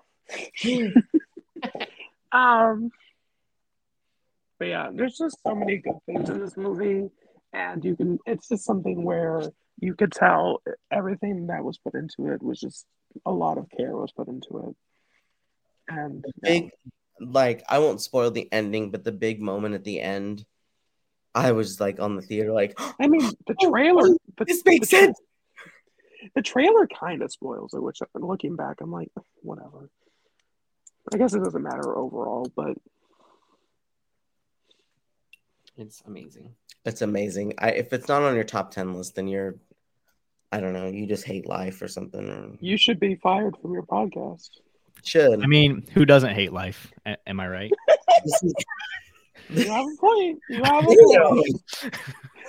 He has shoes on. Okay, he has shoes. I enjoyed it. Yeah, it didn't make my top 10, but it was good. I liked it. Didn't I force you to go see this though? Didn't I basically said if you didn't go see it, I would throw myself off like a roof. I believe so, yeah, because I went to Screenland to see it. Yeah.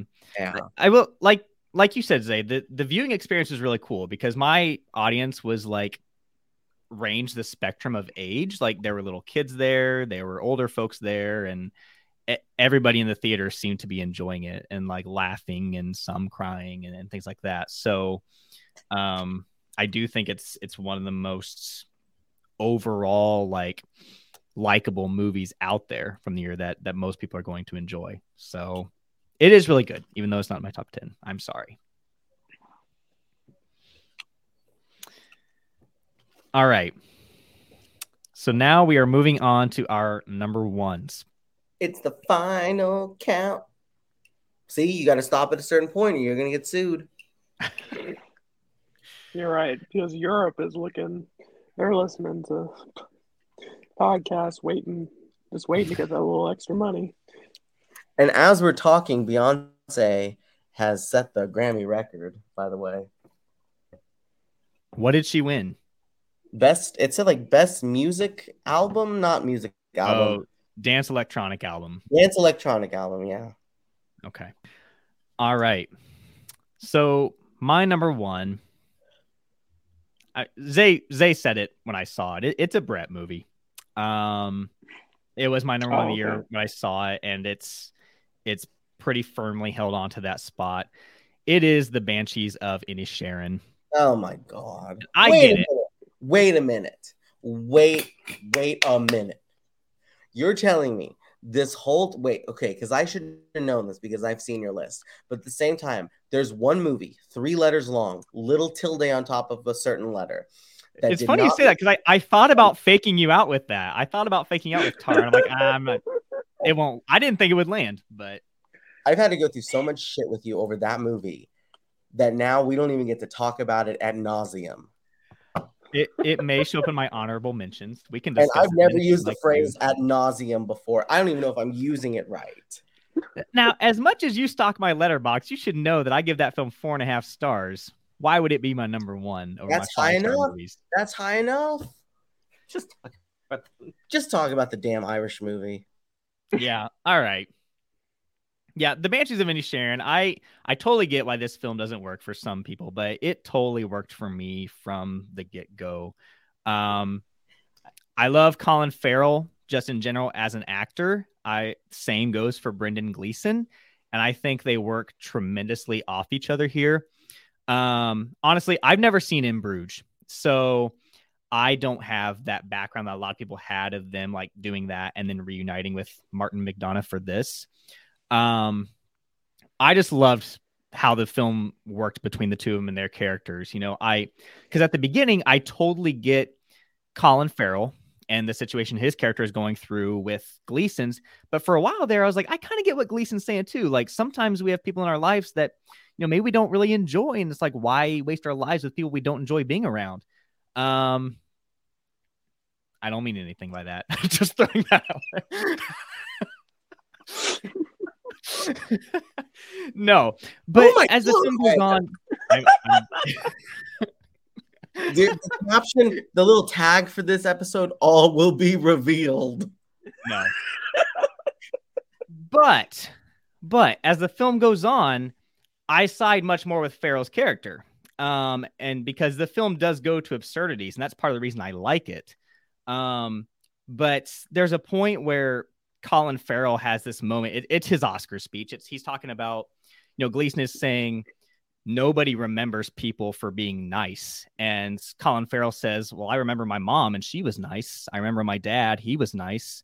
I'm always going to remember my sister and she's nice. And that just like really kind of hit me. It's like, you know, maybe it's not about, you know, people who want to go and be remembered. Maybe it's not about being remembered by the masses. It's about making an impact on people in your life. And it's interesting to see how this film takes external factors that play into that and drive a wedge into that for Farrell's character. Farrell is my personal lead actor of the year. I think he's just phenomenal here on both comedic and dramatic levels. The other star of the movie for me is actually Kerry Condon, who kind of came out of nowhere with this role, and I think she's pretty fantastic. I also really love Barry Keoghan here, or Keoghan, however you say his name. In fact, I probably prefer him a little bit over Gleeson when it comes to the supporting category. He has that scene with Kerry Condon that is just really heartbreaking, but of course he has all of his funny moments as well. But I get it. The comedy doesn't work for everybody. I laughed multiple times. The way it goes kind of extreme doesn't work for anybody. I kind of laughed at that too and kind of dug it. But the ending was really poignant as well, kind of like with some other films we talked about where it kind of ends on that disheartening note, but I really enjoyed the journey to getting there. And Jenny, may she forever live in our hearts. So that's all I have to say about that. That donkey made me believe in cinema again. But I'm on the fence, not the fence. I guess I am favorable towards this movie. I agree. I laughed a lot. Except that weird gay panic joke that was in there for like a minute and a half, and I was like, what are we doing? What is this? Anyway, I disagree about Kerry Condon.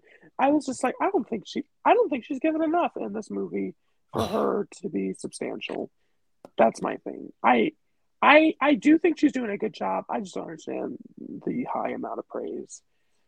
That's just me. Disagree with you and Christian. It feels like she's the one female role in the movie, and therefore they felt like they also needed to give her a nomination. I don't know. And in a year where there's so many best supporting actress noms we could have given out, that was not the one for me. But that's neither here nor there. I think it's kind of a weak year in that regard, but that's just me. That's because you hate women. No. Anyway. Well, never mind. I could fill a whole category with women talking in Woman King, so I shouldn't say that. But there we. Anyway, but yeah, I mean, the hot cast. We've got Colin Farrell and Barry Keoghan. Remember them in the Sacred Life of a Deer? Wildly erotic. Anyway. That's my that picture that's on the internet. But did you guys see the video of Colin Farrell? It's like a twink in like that like Speedo or whatever. That was insane. Anyway, this is a great award season. With him and talking with Emma Thompson, that was great. Anyway, that's not about the movie. The movie, I think I found it very funny. I laughed a lot. My problem came when what everyone online was talking about the genius of it, like comparing it to the Irish Civil War, and was like, this is what the movie's really about. And I'm like, I think that's too on the nose, and that's why I don't like it. Yeah, I get what you mean. I think people are putting too much stock into that. I think that's just backdrop. I don't think it's meant to be the primary driving force behind it. I think it is, though, because they mention it enough in the movie. Well, it takes place in 1923 Ireland, so it would feel very off if they didn't mention it. Well, it didn't have to take place in 1923 Ireland. That they're just like making very obvious parallels between their relationship and the Irish Civil War. Yeah. And that's where I was like, it's like, even while watching the movie, that's what was coming to me. And I was like, that's too on the nose for me for it to be truly brilliant. And that's where like kind of like drove between me. But everything else, without thinking of that context, I liked it. I have no particular strong feelings either way. I mean, when we were sitting there, I thought it was like fine enough. I mean, I don't know. I guess I don't have any particularly strong feelings either way. There are good aspects to it. Like, I mean, I think Carrie Condon is a good part of it, but it's not like award worthy. It's like, yeah, it's a good part of it. I mean, I like when she leaves and oops, I didn't spell that, but yeah. I don't know. When we saw this, I thought to myself, I might like this. I don't know. The second that the old people in our screening would not stop laughing at things that did not seem funny to me, I was checked out. Never got back on it. It's not my cup of tea. That's it. In the words of Spike. Like, I don't know. I'm glad to rewatch it. Maybe something will click. It's fine movie. I'm not saying I hate it. It's fine. It's cute. Yeah. It's the comedy is not. I think that the old people in our screening were just bullshitting themselves. I don't know. That's it. I couldn't stop saying feckin' in my head for days after this Damn movie. It. I meant to lead with that and I completely forgot it. Yeah. No, I do get I actually agree with you, Zay, though. I don't think the Irish Civil War stuff is brilliant by any means. That's not what makes the film. I just don't mind it, but I think the characters are what makes it brilliant for me. The donkey is what makes it brilliant for me. That's a supporting actress. Yes. This was a good year for donkey actors. Between this and EO, like that movie wasn't great either, but it wasn't. The donkeys. We haven't seen EO was very good. Or the 9 donkey, however many it was that played EO were all very good. I do want to say we haven't seen EO yet, but some of you decided not to put a spoiler alert on it on your Letterboxd review. So I was spoiled by a famous star that is in the film that I did not know. Well, I don't know that, so. Exactly. So be quiet. Don't say who it is, because she's in all the trailers. If it's in the trailer, it's not a spoiler. We have not seen the trailer. You don't have to. It's out. Now I know there's a donkey in it. That's it. Sorry, I spoiled that EO has a donkey. That's it. I can forgive it. All right. Zay, let's hear your number one. My number one. Nope. I will not give you a number one because it is Nope. A movie. I mean, Jordan Peele is an institution at this point. I mean, I am at the point where now we got 3 home runs for me. Okay, it was like 2 home runs, and Us is like he hit it out of the park still. Like, not 2 grand slams, 1 home run. There's baseball. The fact you know baseball jargon is kind of scary. I like baseball games because you get to go. I like the atmosphere of a baseball game. I don't like baseball itself. I know baseball terminology because of Mario Super Sluggers. Mario Super Sluggers is a pretty good game. Anyway. It's a Nope. Nope. Again, I just love that Jordan Peele is giving us original, like, blockbusters. I mean, it's not just horror at this point. He's given Blockbuster money to make tentpole features for the cinema. And Nope, once the trailer dropped, that first trailer, I don't care about the trailers after that. The first trailer was a perfect trailer because it got everyone interested into being like, what the fuck is this about? We have no idea what this movie's about. We're here for it. We got Keke Palmer. We got, it's getting late. Daniel Kaluuya. Daniel Kaluuya, thank you. Oh, what's the hot guy's name? I don't know why I don't have it just pulled up in front of me. Brandon. Oh, Stephen Yeun. Well, him too. Stephen Yeun, though. That's my man. Stephen Yeun. Back when you said the hot guy and we both went for 2 different actors in the movie. I was going that way first. And I was like, oh, no, wait. Stephen Yeun's in this. So, yeah. There are 2 different hot guys in this movie.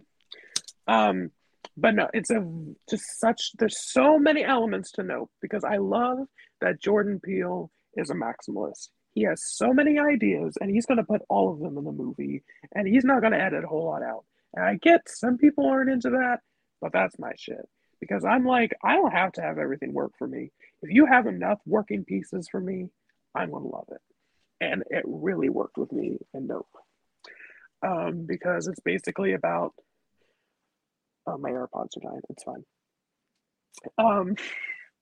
That basically it takes place in Hollywood. It's about this family who's gone down generation upon generation of working on just Hollywood horses working in film and TV. And they're next to this other ranch owned by Stephen Yeun's character, who is a former child star, who's now banking on that with his own theme park. And it's just like in this deserty area where now just fucked up shit's happening. And they're like, I don't know what's happening. Shit's going wrong. And of course, I don't think it's spoiler to say at this point, it's aliens. Some sort of alien, whatchamacallit. And it's just a fun ride. Like especially when you go in the first time, you're just like, oh, is this the movie's vibe? Is this the movie's vibe? Is that the monster? Is that the monster? Like the first 30 minutes, you're trying to figure out what they're going to throw at you. And it's just like, keeps going back and forth. And I think Jordan Peele's working to that advantage so hard. And what I glommed onto really well was his like major thesis in the middle, basically about how we're so fascinated with animals and trying to get them to do things on screen when an animal is never going to act because it doesn't know how to act like we do. And so, and even adding like we have a documentarian coming in, and how even documentaries, that's only real life to a certain point. Because even then, you're there watching it. Therefore, you're an element changing nature. And so it's just about how we as people trying to capture nature, animals on camera to try and basically make them immortal in the same way we're trying to make ourselves immortal when we are on film. And I just think that's so interesting that he just threw that all in there. And I don't know. It's something I think about because I'm very into animal movies. I'll watch any of them, even though I know most of them are crap. But I'm just like, that animal is on the screen, and it's acting. It doesn't know it's acting, but it's doing a good job. Yeah. Don't tell that to the dog. Oh, sorry. Go ahead. No, you first. I was gonna say, don't tell that to the dog on Love on a Leash, but no. Nope was my number 4 of the year. Same. Jordan Peele is just a perfect 3 for 3 for me. He's absolutely incredible. And watching this one, it felt like I was watching like a classic Spielberg or something like that. Like I imagine like, people who maybe went and saw Close Encounters for the first time in theaters, they probably felt something similar to what I'm feeling right now watching this, even though they're very different films. Don't get me wrong. But just the atmosphere of it and the sense of awe and wonder into what's going on screen and how amazing it looks. Because the movie's kind of visual wonder as well. But yeah, I just think there's so many different things that you can pull out of this movie and interpret it however you want to, and what all these things that Peele is trying to say, or maybe trying to say, but it never ever feels convoluted in any way. And that's what makes him great as a filmmaker, as a screenwriter. The final shot of this movie is badass. Like, it is a cool final shot. Like, it ended and I was like clapping just because of the way it ended and whatnot. I've obviously had a lot of movie things I love this year, but that one, just the shot itself was pretty amazing. Keke Palmer, another one who was like weirdly put in supporting throughout award season, even though she's clearly a lead. But yeah, she's awesome here. The chemistry between her and Kaluuya is really kind of unique and awesome because they are such different personalities in the movie, but you totally feel the love there, regardless. So it's definitely a sibling chemistry that they built that I love. Yeah. I also want to. It was a similar Marcel the Shell moment of I watched it with my partner, and my partner found a very specific fear that they have that happens in the movie involving Gordy. For people, not to spoil, but and mine was more so during the roundup. That major scene, that was like, I was like, I have never seen anything like that, and I'm freaked the fuck out right now. Yeah. Well, I think it's awesome. Like, Jordan Peele's he's only done 3 movies, but you're already like at the point where it's like, what's he gonna do next? And like, nope, like you said, Brett, it's like you can watch it over and over again and get something different, and that's what makes it so like such a good movie. Like, that's what good filmmakers do. They make movies that you can watch and think about. I liked it. I need to see it again because we saw it in the summer twice, like within a week of each other. So it's been a while, but I really liked it. I like just the way it looks and the roundup scene that Zay was talking about, the eeriness of that. It's like that one particular scene, my personal sound winner for the year. Because the terrifying aspect of all that. And then the first barn sequence, like the first audience we were with, everybody was like, "Whoa!" Yeah, that was good. That was good. It is overall good. So. Yeah. Oh, and it's on Peacock too. Very nice. All right, Toby, let's hear your number 1. My number 1 is Everything Everywhere All at Once. A massive film with a huge heart. Because my number one is also Everything Everywhere All at Once. Brett? It's my number 10, yes. And Zay? It was my number 2. There you go. So But yeah, I mean, I think we all know what it's basically about at this point. I mean, it's like a multiverse kind of movie about a woman who runs a laundromat with her husband and her daughter who is coming to visit. I mean, it's just like I don't even know how to like you. It's one of those movies where you don't even know how to describe it because of the way it blends so many different genres. And the performances also to do that because Michelle Yeoh in this is just like a rebel, like it's just like a masterclass in like how to be like this action star that also gives like these really emotional performances that are kind of flashy, but at the same time it's like she is who she is. Like she's this Chinese immigrant who's just trying to get through life, navigating it with her husband and her daughter and dealing with all this and the tax audit. I don't know. I'm trying to say a lot at once, but yeah, I was blown away by it the second time we watched it for sure. The first time I really liked it, but the second time was what really kind of solidified it for me. The second time I got it. Yes. That's how I would describe that. Like I got it. This is one that if you saw it in theaters, you were honestly lucky to see it in theaters. It's one of those like honestly breathtaking things. Yeah, Michelle Yeoh, Ke Huy Quan, Stephanie Hsu, Jamie Lee Curtis, James Hong. Like the list, there's even more. There's like Jenny Slate, Harry Shum Jr., Raka Cooney, all great. Voiced by Randy Newman. Voiced by Randy Newman. We love that. So it's great. Michelle Yeoh, in my opinion, and Ke Huy Quan, and Stephanie Hsu, the actress, supporting actor, and supporting actress of the year for me. So the three of them. The film, my number one. It's kind of crazy to think that the Daniels came from making Swiss Army Man, which Zay knew me back in 2016 when that came out. That's a terrible film. Like, I don't like that movie at all. And now to this, where it's like a masterpiece.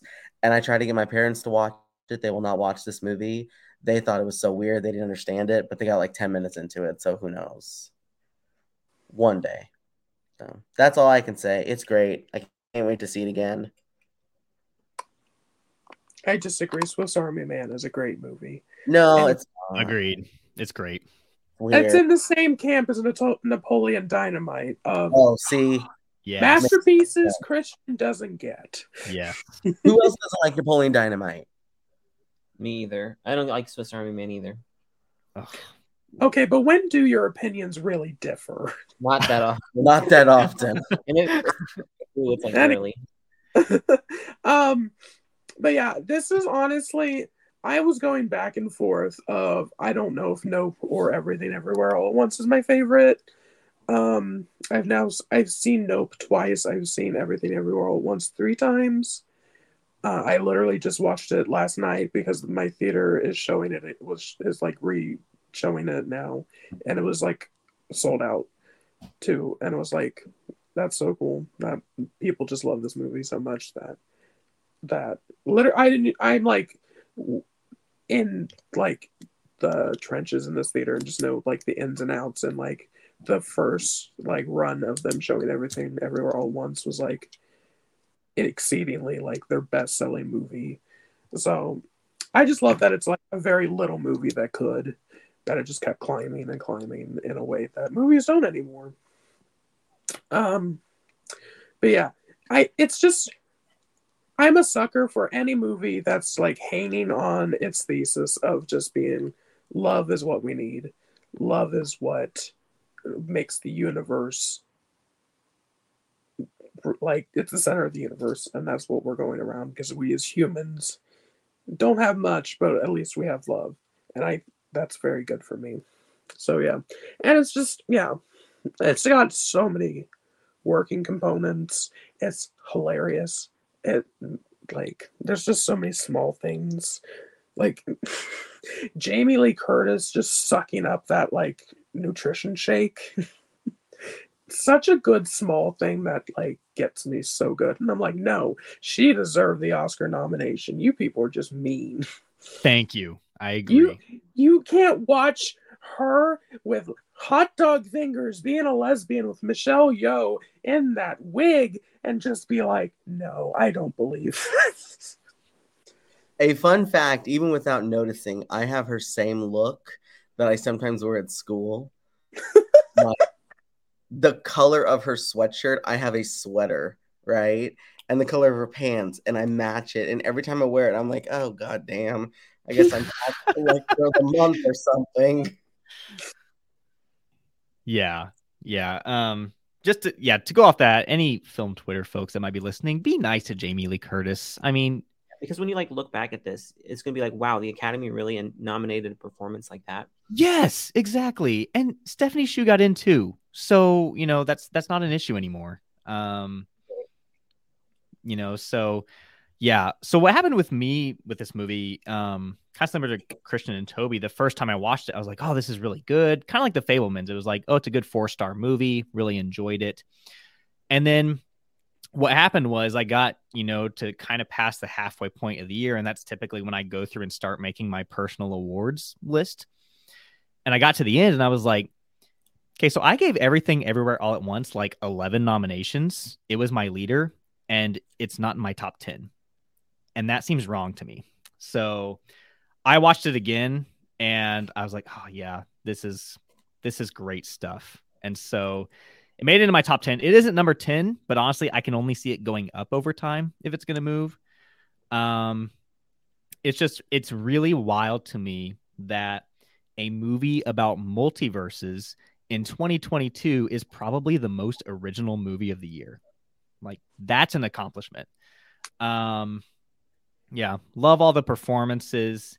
Ke Huy Quan is one of the coolest stories I've ever seen go through award season. Just to see him get showered with praise and be so, adored, and him just taking it all and being so thankful. That's really cool. On top of that, you've got Michelle Yeoh finally getting her due. And they're both tremendous. Everybody in the movie, I think, is tremendous. Even Jenny Slate comes in for a little bit and is hilarious. But yeah, the way it balances that really heartwarming stuff with some really good actions too. Very funny action scenes and a lot of really good comedy.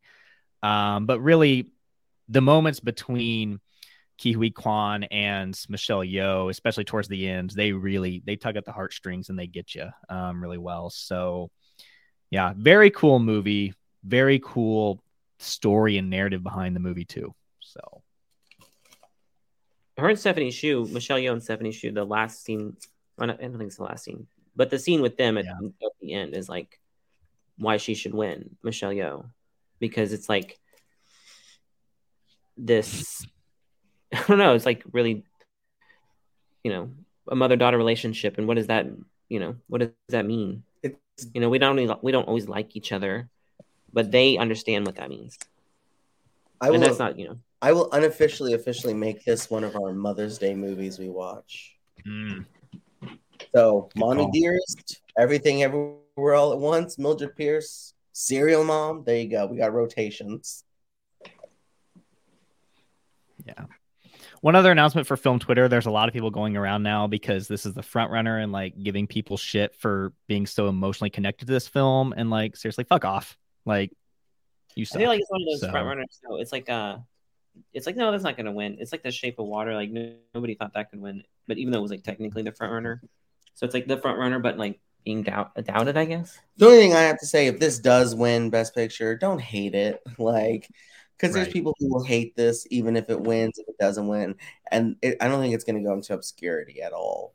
No, I will still love it. Right. It's like again, Shape of Water syndrome, where like people were like, "Ooh, this is cool, this is pretty," and then everybody like, "Who remembers this movie?" Like, I do. Yeah. Zay doesn't because they haven't said anything. So I'll explain what's going on after this episode ends. It's commercial right now. No. It's a whole other thing. All right. Well, there we have it. That's our list. Everything Everywhere All at Once. Definitely the big winner between all four of us, showing up on all four lists. So deserving of every bit of love it's getting. let's go ahead and dive into some honorable mentions, movies that may have just missed our list. And so for these, I kind of went and looked at my 11 through 20, plus a few others that I have specific reasons for including. Some of these were already mentioned: Glass Onion, The Fabelmans, Apollo 10.5. Those are all right there for me. I also really liked The Northman from Robert Eggers. He's another one who's 3 for 3 for me. Babylon, I know that one is very divisive. It worked for me. Vengeance, the debut movie from BJ Novak as a director. Another one. I get why people don't like it, but I really loved it. Christian's true favorite movie of the year, he just won't admit it, is Tar. And that's definitely on my honorable mentions. Just kidding. I'm happy. I'm just happy I didn't have to talk about it. Yeah. This is our biggest disagreement of the year for sure. A documentary from Elvis Mitchell called "Is That Black Enough for You?" Kind of like an essay film on Black cinema, especially the Blaxploitation era. The Stranger, which is like a really small movie with Sean Harris and Joel Edgerton that was on Netflix. Nobody watched it, but I thought it was pretty captivating.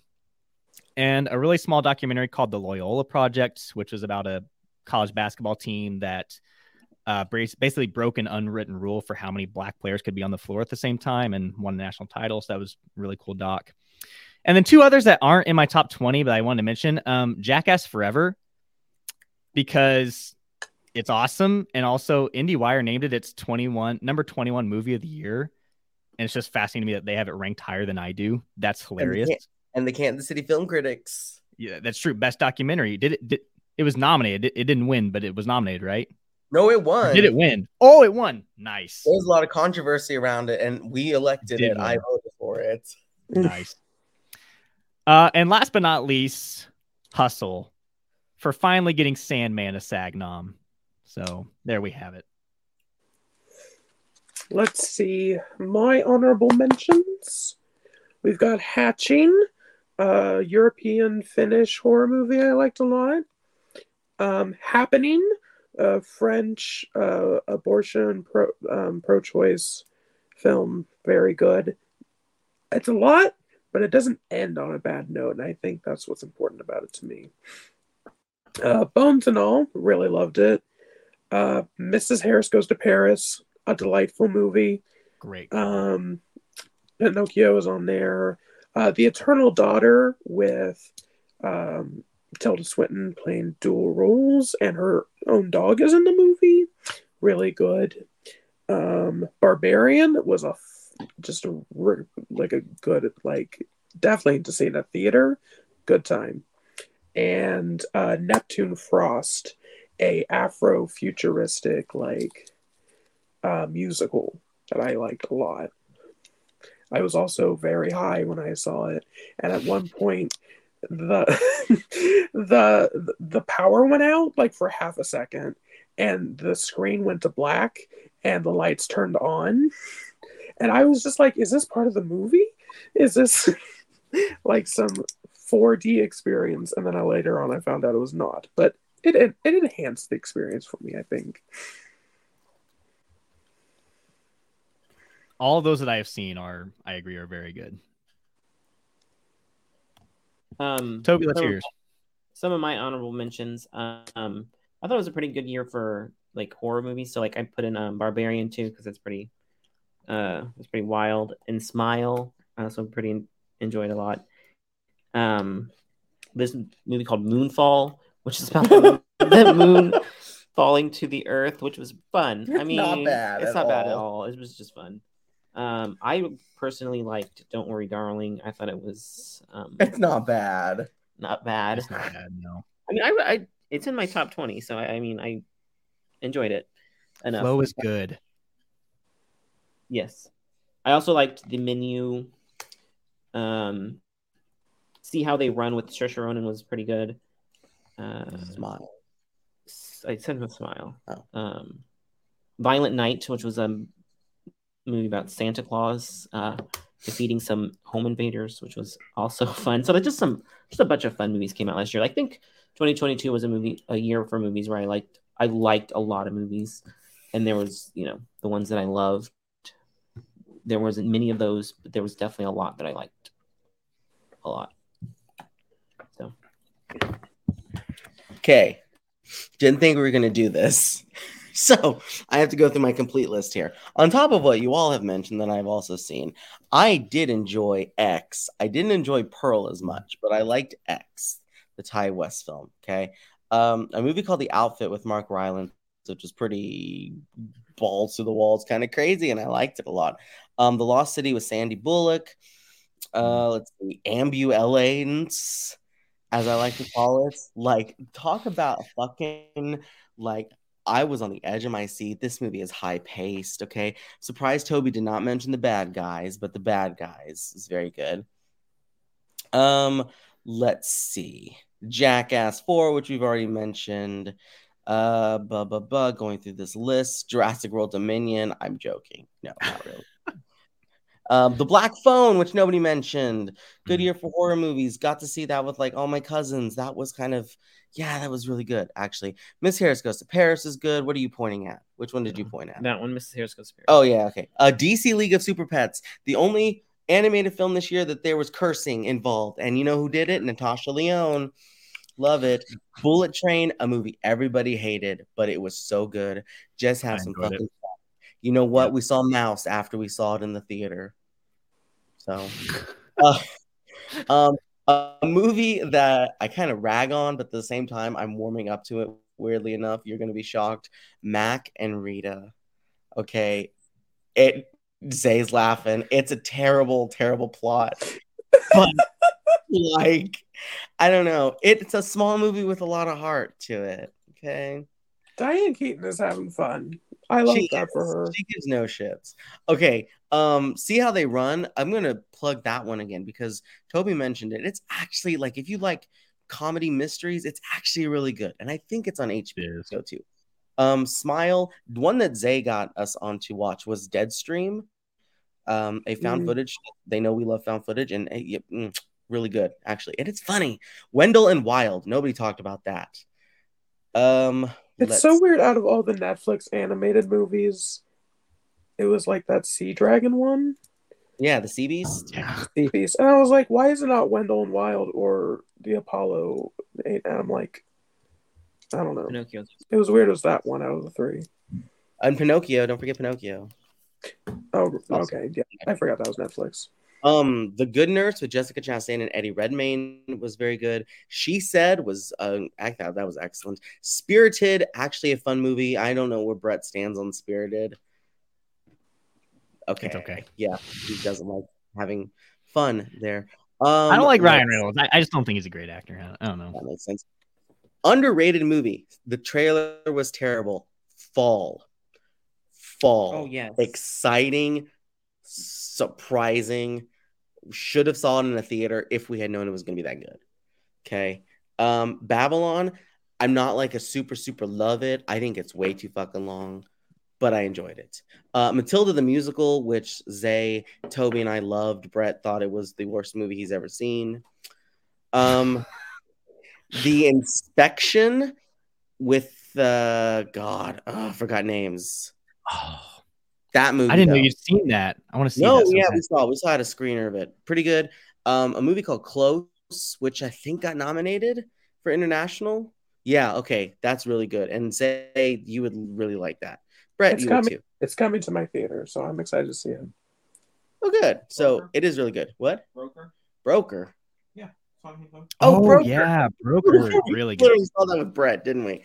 And finally, Living with Bill Nighy, which we just saw.